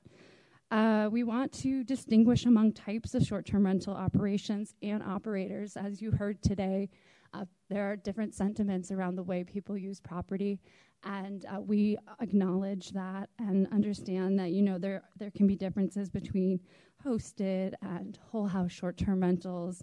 Additionally, around the types of ownership that people use to own and maintain property. We want to consider environmental constraints such as water and sewage capacity. That is something that we have to consider. We want to develop regulations that are clear, affordable, simple, and enforceable. I think that enforceable is that big element, and I appreciate the fact that people touched on that today because it's something that we're talking about all the time. We have our code enforcement team as part of our working group, and all of our regulations that we may put forward will have to comply with that enforceable element. And so that's something that we agree will definitely need to be at the forefront of this regulations. And then finally, we wanted to assure that short-term rentals are good neighbors, considering noise, parking, trash, and other neighborhood quality of life concerns, which I think was spoken to today. But I just wanted to, again, just bring it back to the fact that those are our guiding principles, and they will be things that we're considering, and we hope that you consider them as well when we bring forward, draft regulations, or even when you have questions today. We hope that that's, again, at the forefront of your mind as well. The other thing I wanted to kind of touch on was this TOT and the fact that, TOT is collected by the Department of Finance, and Measure W area pays a higher rate than the rest of the county. Some of that money, half of that, extra 4%, so 2% goes to affordable housing in West Marin, and the other 2% goes to emergency services. So fire preparedness is definitely something that money is going towards. We do have a Measure W working group that meets regularly and provides direction on how that money for affordable housing is spent. And they have a web page on the county's website if you're also interested in learning more about the Measure W TOT and what's happening with it and where it's going. They report out regularly, and the reports are very informative. One member spoke to the fact that the state of California is currently considering a Senate bill that would increase TOT, or would establish a TOT across the state of 15%. And that 15% would be then collected and redistributed throughout the state to support affordable housing. We are going to be following along with that state bill. It would bring TOT in West Marin up to 29%. I think that there are some questions as to whether or not this is a kind of a bill that would actually pass, but I do want to acknowledge that this is something that we will be following, and it will, affect the work if it is passed.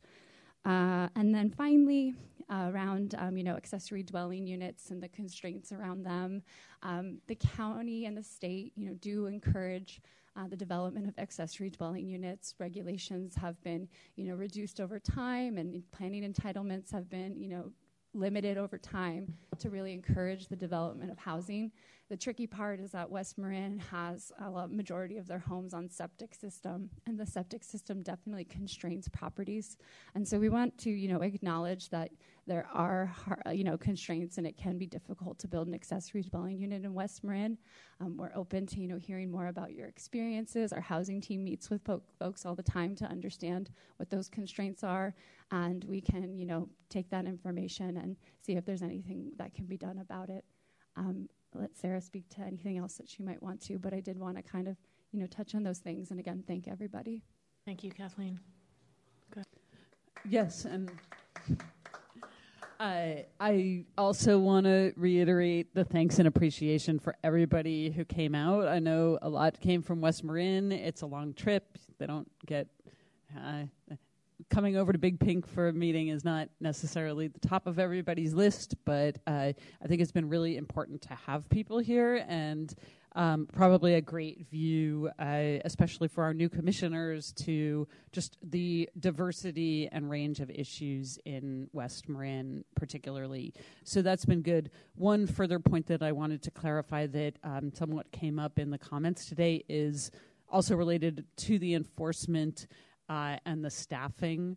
When we are considering regulations, we will be considering the costs of implementing those regulations, staff, enforcement, all of those things, and thinking about what that means for the fee schedule around short-term rental licenses. Right now, it is simply the business license fee, which is something like $45. We are not anticipating that this would be the case under new regulations. We would be, looking to make sure that the costs of implementing the program are not coming out of the general fund. Thank you. And I'm sorry, I do want to add one more thing, and this is something that has been brought up in past meetings, and we have, affirmed this. But I wanted to speak to Scott Groom's comment about having this be an open, transparent process. Yes, that is the goal for this. This is why, we're here today, to provide opportunities for people to share open settings, and we are committed to transparency. I think it's of the utmost importance when it comes to being a government entity that we are. At times we are legally constrained by the information that we can provide, but I'm happy to further discuss things with anybody, share what I can, and really do think that transparency is an important element of this work. Thank you, Kathleen, and thanks, Sarah. Members of the commission, anybody have any questions or comments for staff before we wrap up? Yep.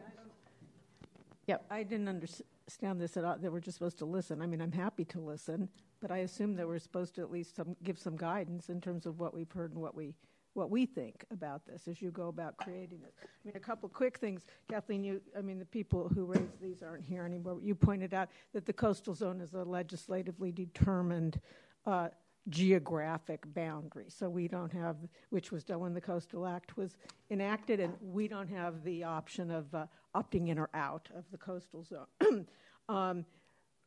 For another where there's all this trash, there is supposed to be a contact person for every short-term rental, and it's supposed to be visibly posted. So if there are problems and there isn't a phone number there, then a complaint should be made to the county, because you are speaking as somebody with a short-term rental. I know that this is the case. You must have the name and phone number of somebody at the rental. I think this man is no longer here, but the place in Marshall, the pullout in Marshall, it sounds like maybe that's been somewhat resolved, but there's also the East Shore Planning Group, which is very responsive to everything that goes on in Marshall. If you've got a problem in Marshall, get in contact with George Clyde, for example, at the East Shore Planning Group. What is very clear to me is, one, the changes that have happened over the last 30 or 40 years in these communities. Many of the communities were not full-time, like Dillon Beach, which still is not full-time. Others, like Inverness, wasn't primarily full-time, but things have changed such that it's possible now with Zoom and other kinds of, and ease of transportation for people that have cars in any event, to live full-time in these places. So now there is a desire to do that, but historically they weren't. So the notion that this is somehow destroying the history of these communities which had full-time residents, it doesn't really bear up under the facts. Nevertheless, it is change, and we need to adapt to those changes, and that each of the communities are different. So I don't know how the county is planning to proceed here, but I would actually want, just like with the community plans, notwithstanding where they've been gutted under the new housing element, but that each community should have the option to determine what they want to do. Because it's just, what we have heard over and over and over today is that one size is way not going to fit all. Two sizes isn't going to fit all.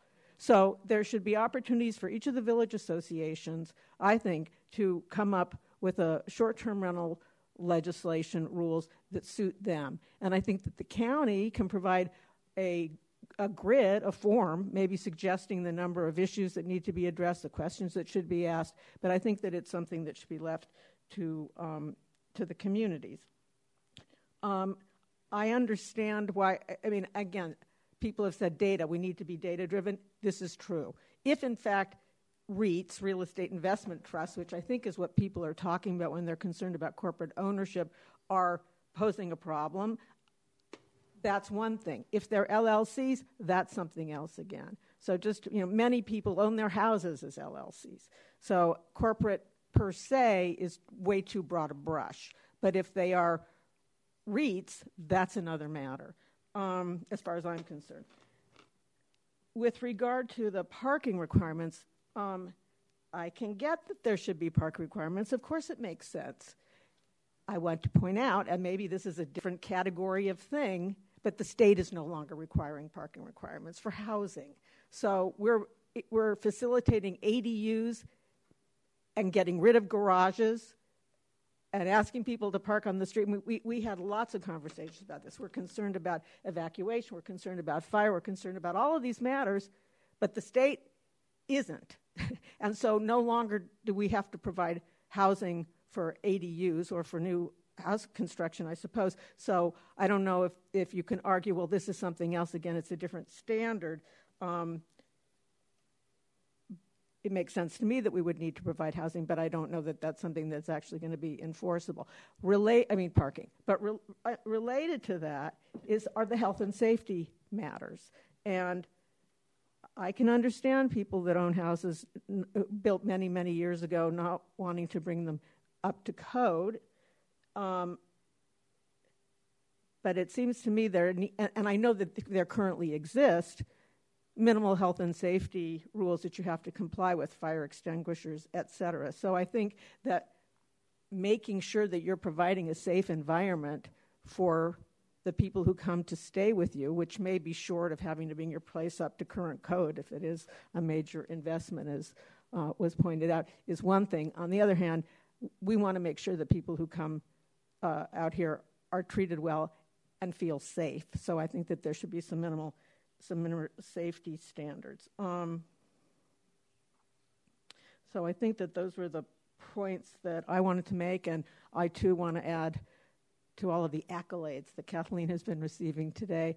I just think that the way that you've handled this is so different from the way that things were handled recently under other circumstances, and I want to thank you for the professionalism, the consideration, the kindness with which you have, and the thoroughness with which you have done this. Yep. Commissioner Dickinson. In terms of our further consideration of what is obviously a very complex issue with a lot of potential unintended consequences that I can see, what I'm curious about is I've read articles and heard about corporate investors. And I don't know how those corporate investors, and BlackRock's won 5,500 homes in 1 year or something like that.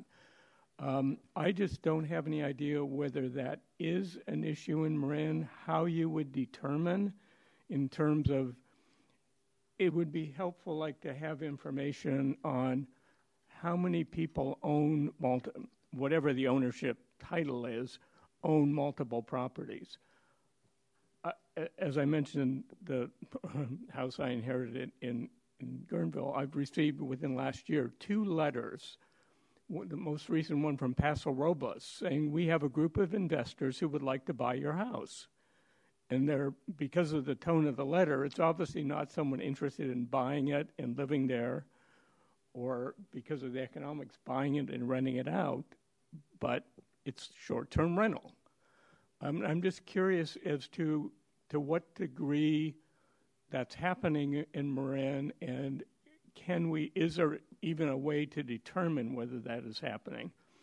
Because the income from a short-term rental is twice, or it's considerably more than it would be for someone even to buy a house and rent it out for long-term occupancy. And at this point, I don't really have a sense as to whether that is part of the problem that we should be addressing, or maybe it isn't. Yeah, thanks for bringing this up. When we developed our survey, we considered a lot of different regulations that other communities have in place. A number of communities do have the requirement that a natural person operates a short-term rental. A natural person is a legal term of art that says it's not an LLC or corporation, essentially. But we found that could be difficult to enforce, and it could be difficult to understand who owns the property. You can be a part of a corporation, and they can split off and be an individual who gets a license in the name, and so it's something that. While we recognize that ultimately we aren't the ones who make the final decision, it felt like something that was hard to regulate. But we're hearing that a number of people do support something like that, and we can work with those other agencies and communities to better understand how they ensure that, similar to the requirement that it's your primary home. You know, we have a primary home exemption tax in the county, but not everybody knows about it. Not everybody receives it. Some people may not feel like it's a worthwhile use of their time to actually, you know, get it. $70 tax deduction, I think, is what you get. It can be anywhere from $5,600 to $7,000. Yeah, but you know, even anecdotally, when you figure the taxes, I mean, it's a $7,500 exemption off your property tax, but that works out to like $70 a year or something like But yeah, so it's just, it may not be, you know, the way to show that it's somebody's primary home. You may have to look at, you know, utility bills or leases, or their, you know, where they get their mail, where their license is registered. All these things people are using to try and prove that there is like a primary resident in that structure when it is in operation. So it's just it's tough to regulate who owns things, where they live, though, but we can, you know, attempt to get further clarity from the agencies and groups that are using those regulations. Yeah, and historically, vacation rentals have been owned by someone and then occasionally rented out. I mean, the family uses it part of the time, and then when they're not using it, they'll rent it out for some period. And that, I think, is different in a situation where there's no individual involved. There's no one who ever stays there. It just becomes a commercial operation. And, I mean, I looked VRBO, one in my neighborhood that obviously was a short-term rental. And every weekend there were different people there, and occasionally they'd be noisy, sometimes they weren't. I looked it up, and the listing there had 12 different options. If you don't like this one, how about this one? How about this one? We have other ones available, and they were actually owned by a group that owns a lodge. And they had their lodge rooms, and then they also had separate short-term rentals. And it was really part of their commercial operation. It wasn't what I see in terms of the more hosted bed and breakfast kind of someone making part of their home available to visitors occasionally. I mean, it really is it develops into a commercial operation. And again, I'd be curious if there's any way to try to figure out to what degree that is going on, if it's even going on. But something that we can look into. And we can, you know, we are continuing to work with the information that we're able to get from, or that the Department of Finance has, because that's, and as well as the assessor, that's where you can understand the ownership. I think, you know, based on what we know at this point, it is not appearing that this is the predominant nature of the short-term rental situation in Marin at this point. You know, it's also not a situation that I think anybody would like to see developing. Once it's happened, it's difficult to pull it back, and so that's you know, something that we need to keep in mind, and that's where some of the thoughts about limiting the number of short-term rentals that any individual entity can operate is kind of targeted at that. Good suggestion. Mm-hmm. Yeah, and I can also speak that more than half of the ownerships of short-term rentals are trusts. So, like Sarah said, it's not the predominant ownership model that we see. Any other comments by commissioners or questions? Yep, Commissioner Lind. Excuse me. So I think I'm hoarse now for not speaking for so long. Just a second.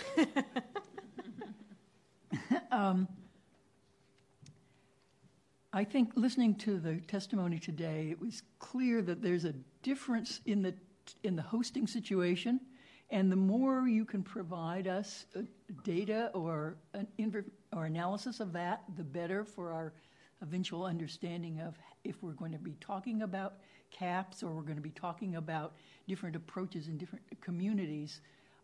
That seems to be a really important part of figuring out a solution that is going to be workable and respond to the needs we heard about today as well, but still provide a way to get a hold of the issue so that you don't end up in a situation that you can't pull back from, as you were just referencing. So that I think that's a really critical piece of this, is the difference in the types of hosts. The way you've defined host in the staff report now, you're not making that differentiation. So we have families that have owned properties as vacation rentals, and they use them themselves actively over portions of the year, and they participate in the community from that point of view. And then they rent them out, and they supplement their income and their maintenance by doing that. And then we have people who live on the property, and there's more than one dwelling unit on the property, or they're using a part of their home. And we have commercial properties that have multiple residential entities on them, and we heard a number of people testifying about that. So to the extent that you can present that to us as data that we can understand in terms of framing the issue and how we might then approach regulation that can discuss caps or differences between communities, that would be really helpful. And I also want to make the observation that, our responsibility is land use and zoning. It is not finance or taxation. And we generally don't zone by ownership. It's not something that land use contemplates. We're looking at the impact of land use in communities, and we need to consider that as we move forward.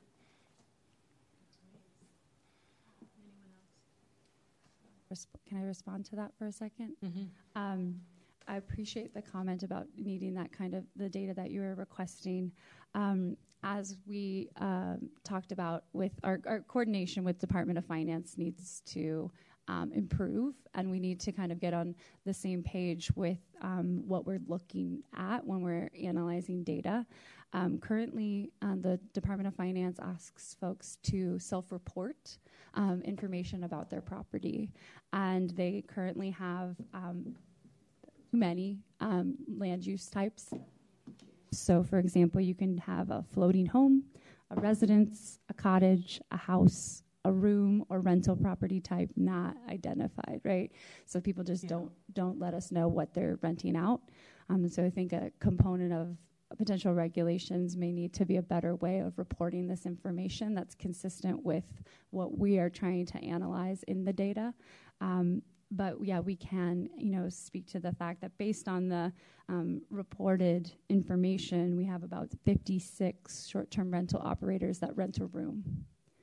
The rest identify themselves either as unidentified, that's 170, and the other ones are, floating homes, residences, cottages, and houses. So, it doesn't pick up on the nuance between that, so it will be difficult at this time to share that information, but moving forward, we definitely want to have better data collection and data reporting. Yeah, well, in terms of not creating unintended consequences, I think the more accurate we can be, the better. And to Commissioner Dickinson's point, I think at a certain point it does start feeling like a commercial operation. So what is that transition point? If you can identify that for us, and we could have a discussion about that, because that is clearly land use. So I personally have had a long-standing observation about what appears to be essentially commercial use of single-family properties, and I'm not talking about West Marin in particular. I'm talking in society in general here.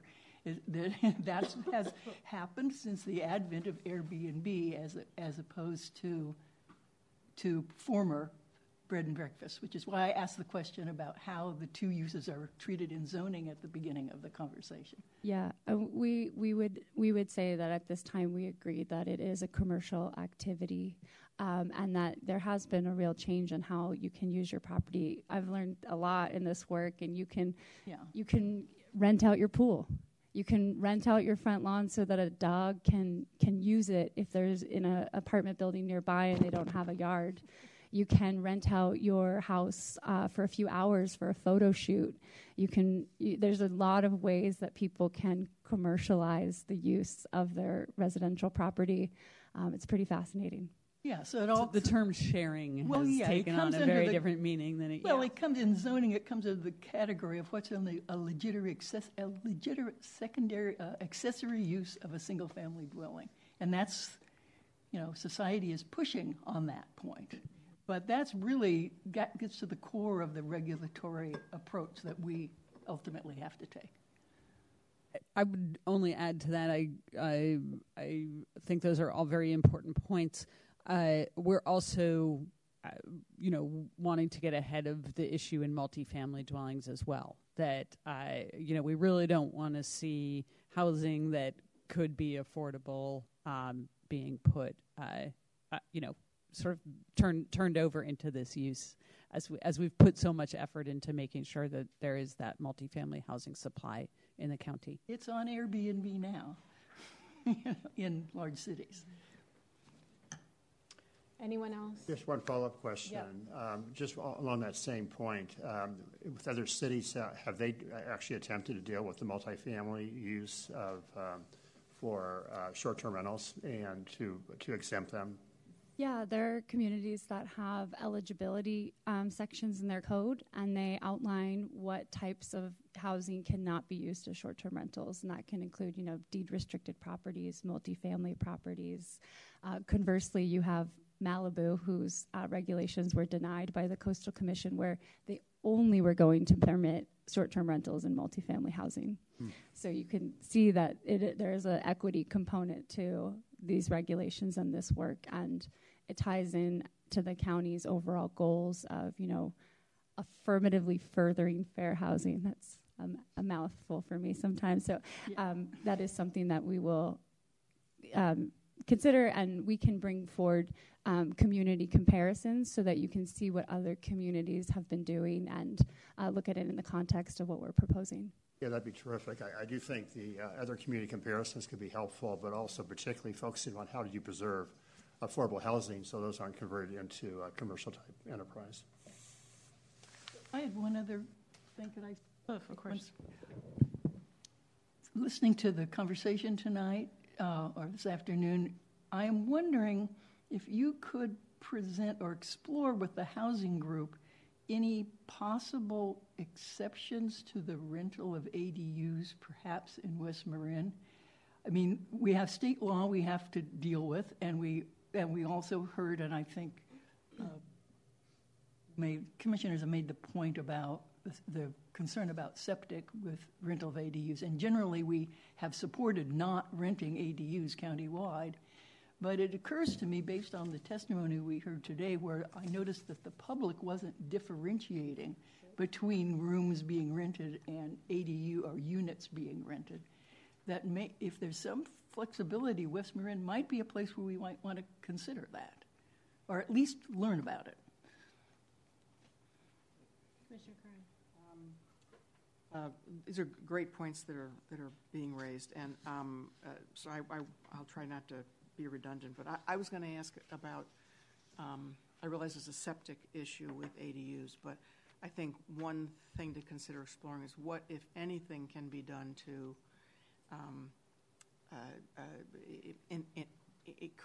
make it easier for people to build ADUs. Possibly, if you're making it easier, maybe they're even deed restricted. They have to be long-term, more than 30 days by state law, so that's not an issue for ADUs. But that kind of dispersed housing can be really helpful. I know it's difficult, but maybe there's something that can be done. I also think this distinction between hosted, not hosted, et cetera, is going to end up being key.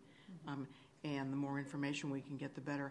And I'm wondering too if there's any way for there to be preferential treatment or financial incentives, or if we feel that one is preferable to another for the community hosted versus non-hosted, for instance, not suggesting that this doesn't need to be nuanced across the board to see what can and should be allowed everywhere, but maybe there's other ways to encourage what we think is better for the community without, I haven't heard anyone talking about just, blanket not allowing any particular category. But if there's things that we think are better for the community, are there things we can do to encourage that, to make that easier to do, to make that more lucrative, to make that somehow a little better? And the other points have already been raised, so. And I can speak to the ADU issue. We have a number of efforts going on to try to chip away at the challenges around ADUs, whether it's around permitting or around, essentially making it easier for an individual homeowner who's not a property developer to take the steps needed to get the permits. The overall costs of an ADU are a whole nother matter that's somewhat out of our control. But on the septic question, we are also doing a lot of work on that around our septic regulations and finding a way to better reflect some of the real usage of these systems in light of how do you balance that out with, or how do you reflect efforts that people are making around water conservation, for example, because the whole issue gets to be flow. We are also working on a pilot program in Bolinas that is allowing for people to add a bedroom, add an ADU with some different approaches around the septic system to specifically try to make that issue easier. So yes, for sure, that's a really important piece of the housing picture as well. And going back to some of the points Commissioner Lind was making, we do recognize that linkage between rental, either long-term or short-term, and the ability of people to hang on to and maintain their properties. So these are all very much interrelated issues. On the hosted versus non-hosted, a lot of communities have different regulations for sort of either the full or part-time hosted situation versus a non-hosted situation. For example, San Francisco, there's no limit on the number of nights per year you can rent out hosted, but there's a limit, I think it's 90 nights per year for unhosted rental of a unit, for example. So it's just, there's sort of different strategies that are used. But on the hosted and non-hosted, I think, in Dillon Beach, they're not going to be hosted for the most part, nor should they be.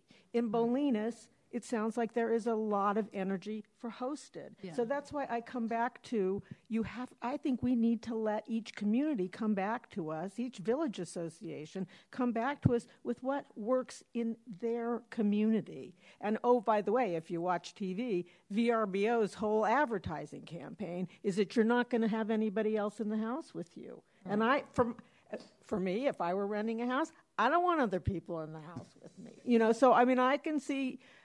It's not that I see both sides. There aren't both sides. One thing works in one community and something else works in another community, and I don't think we should be in the business of imposing on the community what we believe when the community is coming up in each of these communities and saying, this is what we want. And we're not hearing differences of opinions within the communities. The communities here have been pretty, well, not terribly much. People have been fairly consistent in each of the places that we've heard from today, which isn't everywhere, by the way, but pretty consistent in what they've come to us with. I've been really impressed and relieved by that, actually. Yeah. And we have heard consistently throughout this that there are real distinctions from one village to another. And I think the range of current short-term rental, what was it, like 10% to 40% across the different communities. So we are recognizing that need to be to reflect those distinctions that exist.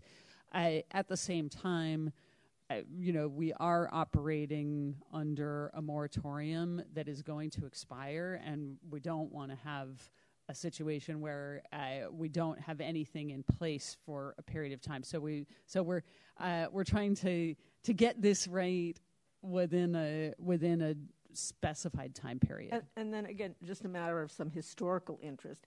They didn't used to be called short-term rentals. They used to be called vacation rentals. And it was the only way you could stay out here for years and years and years and years. There weren't hotels, but it was before the advent of VRBO per se and Airbnb.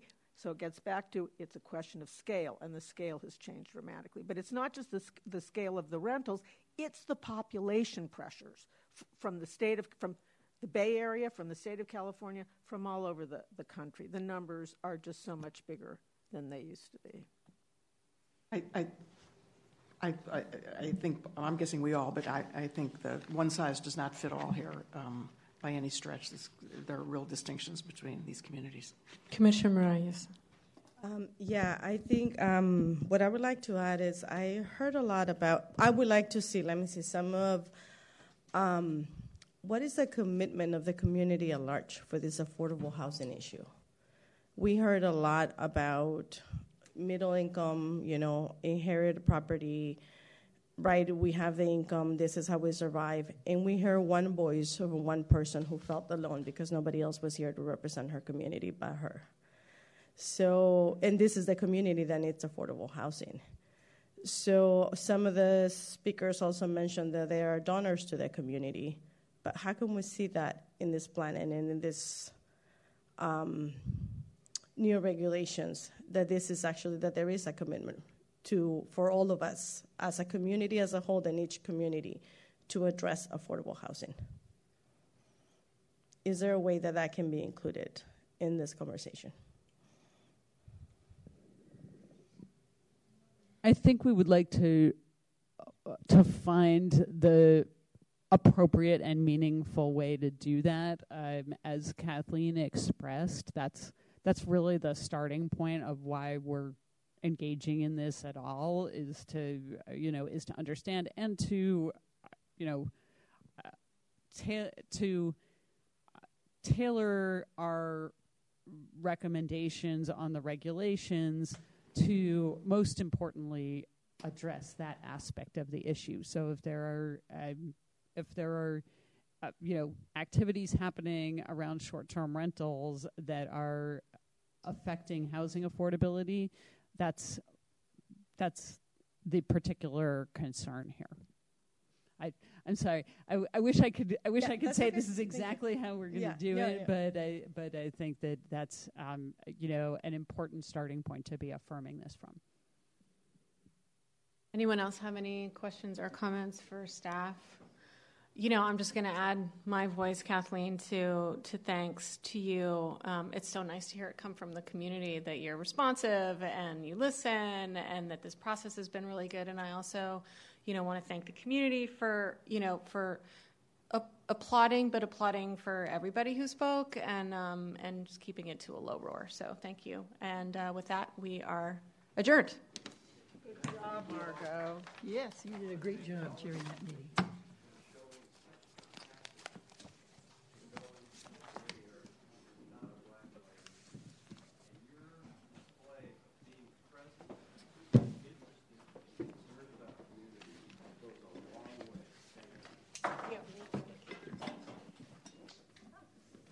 One of the issues I thought that I didn't mention that came up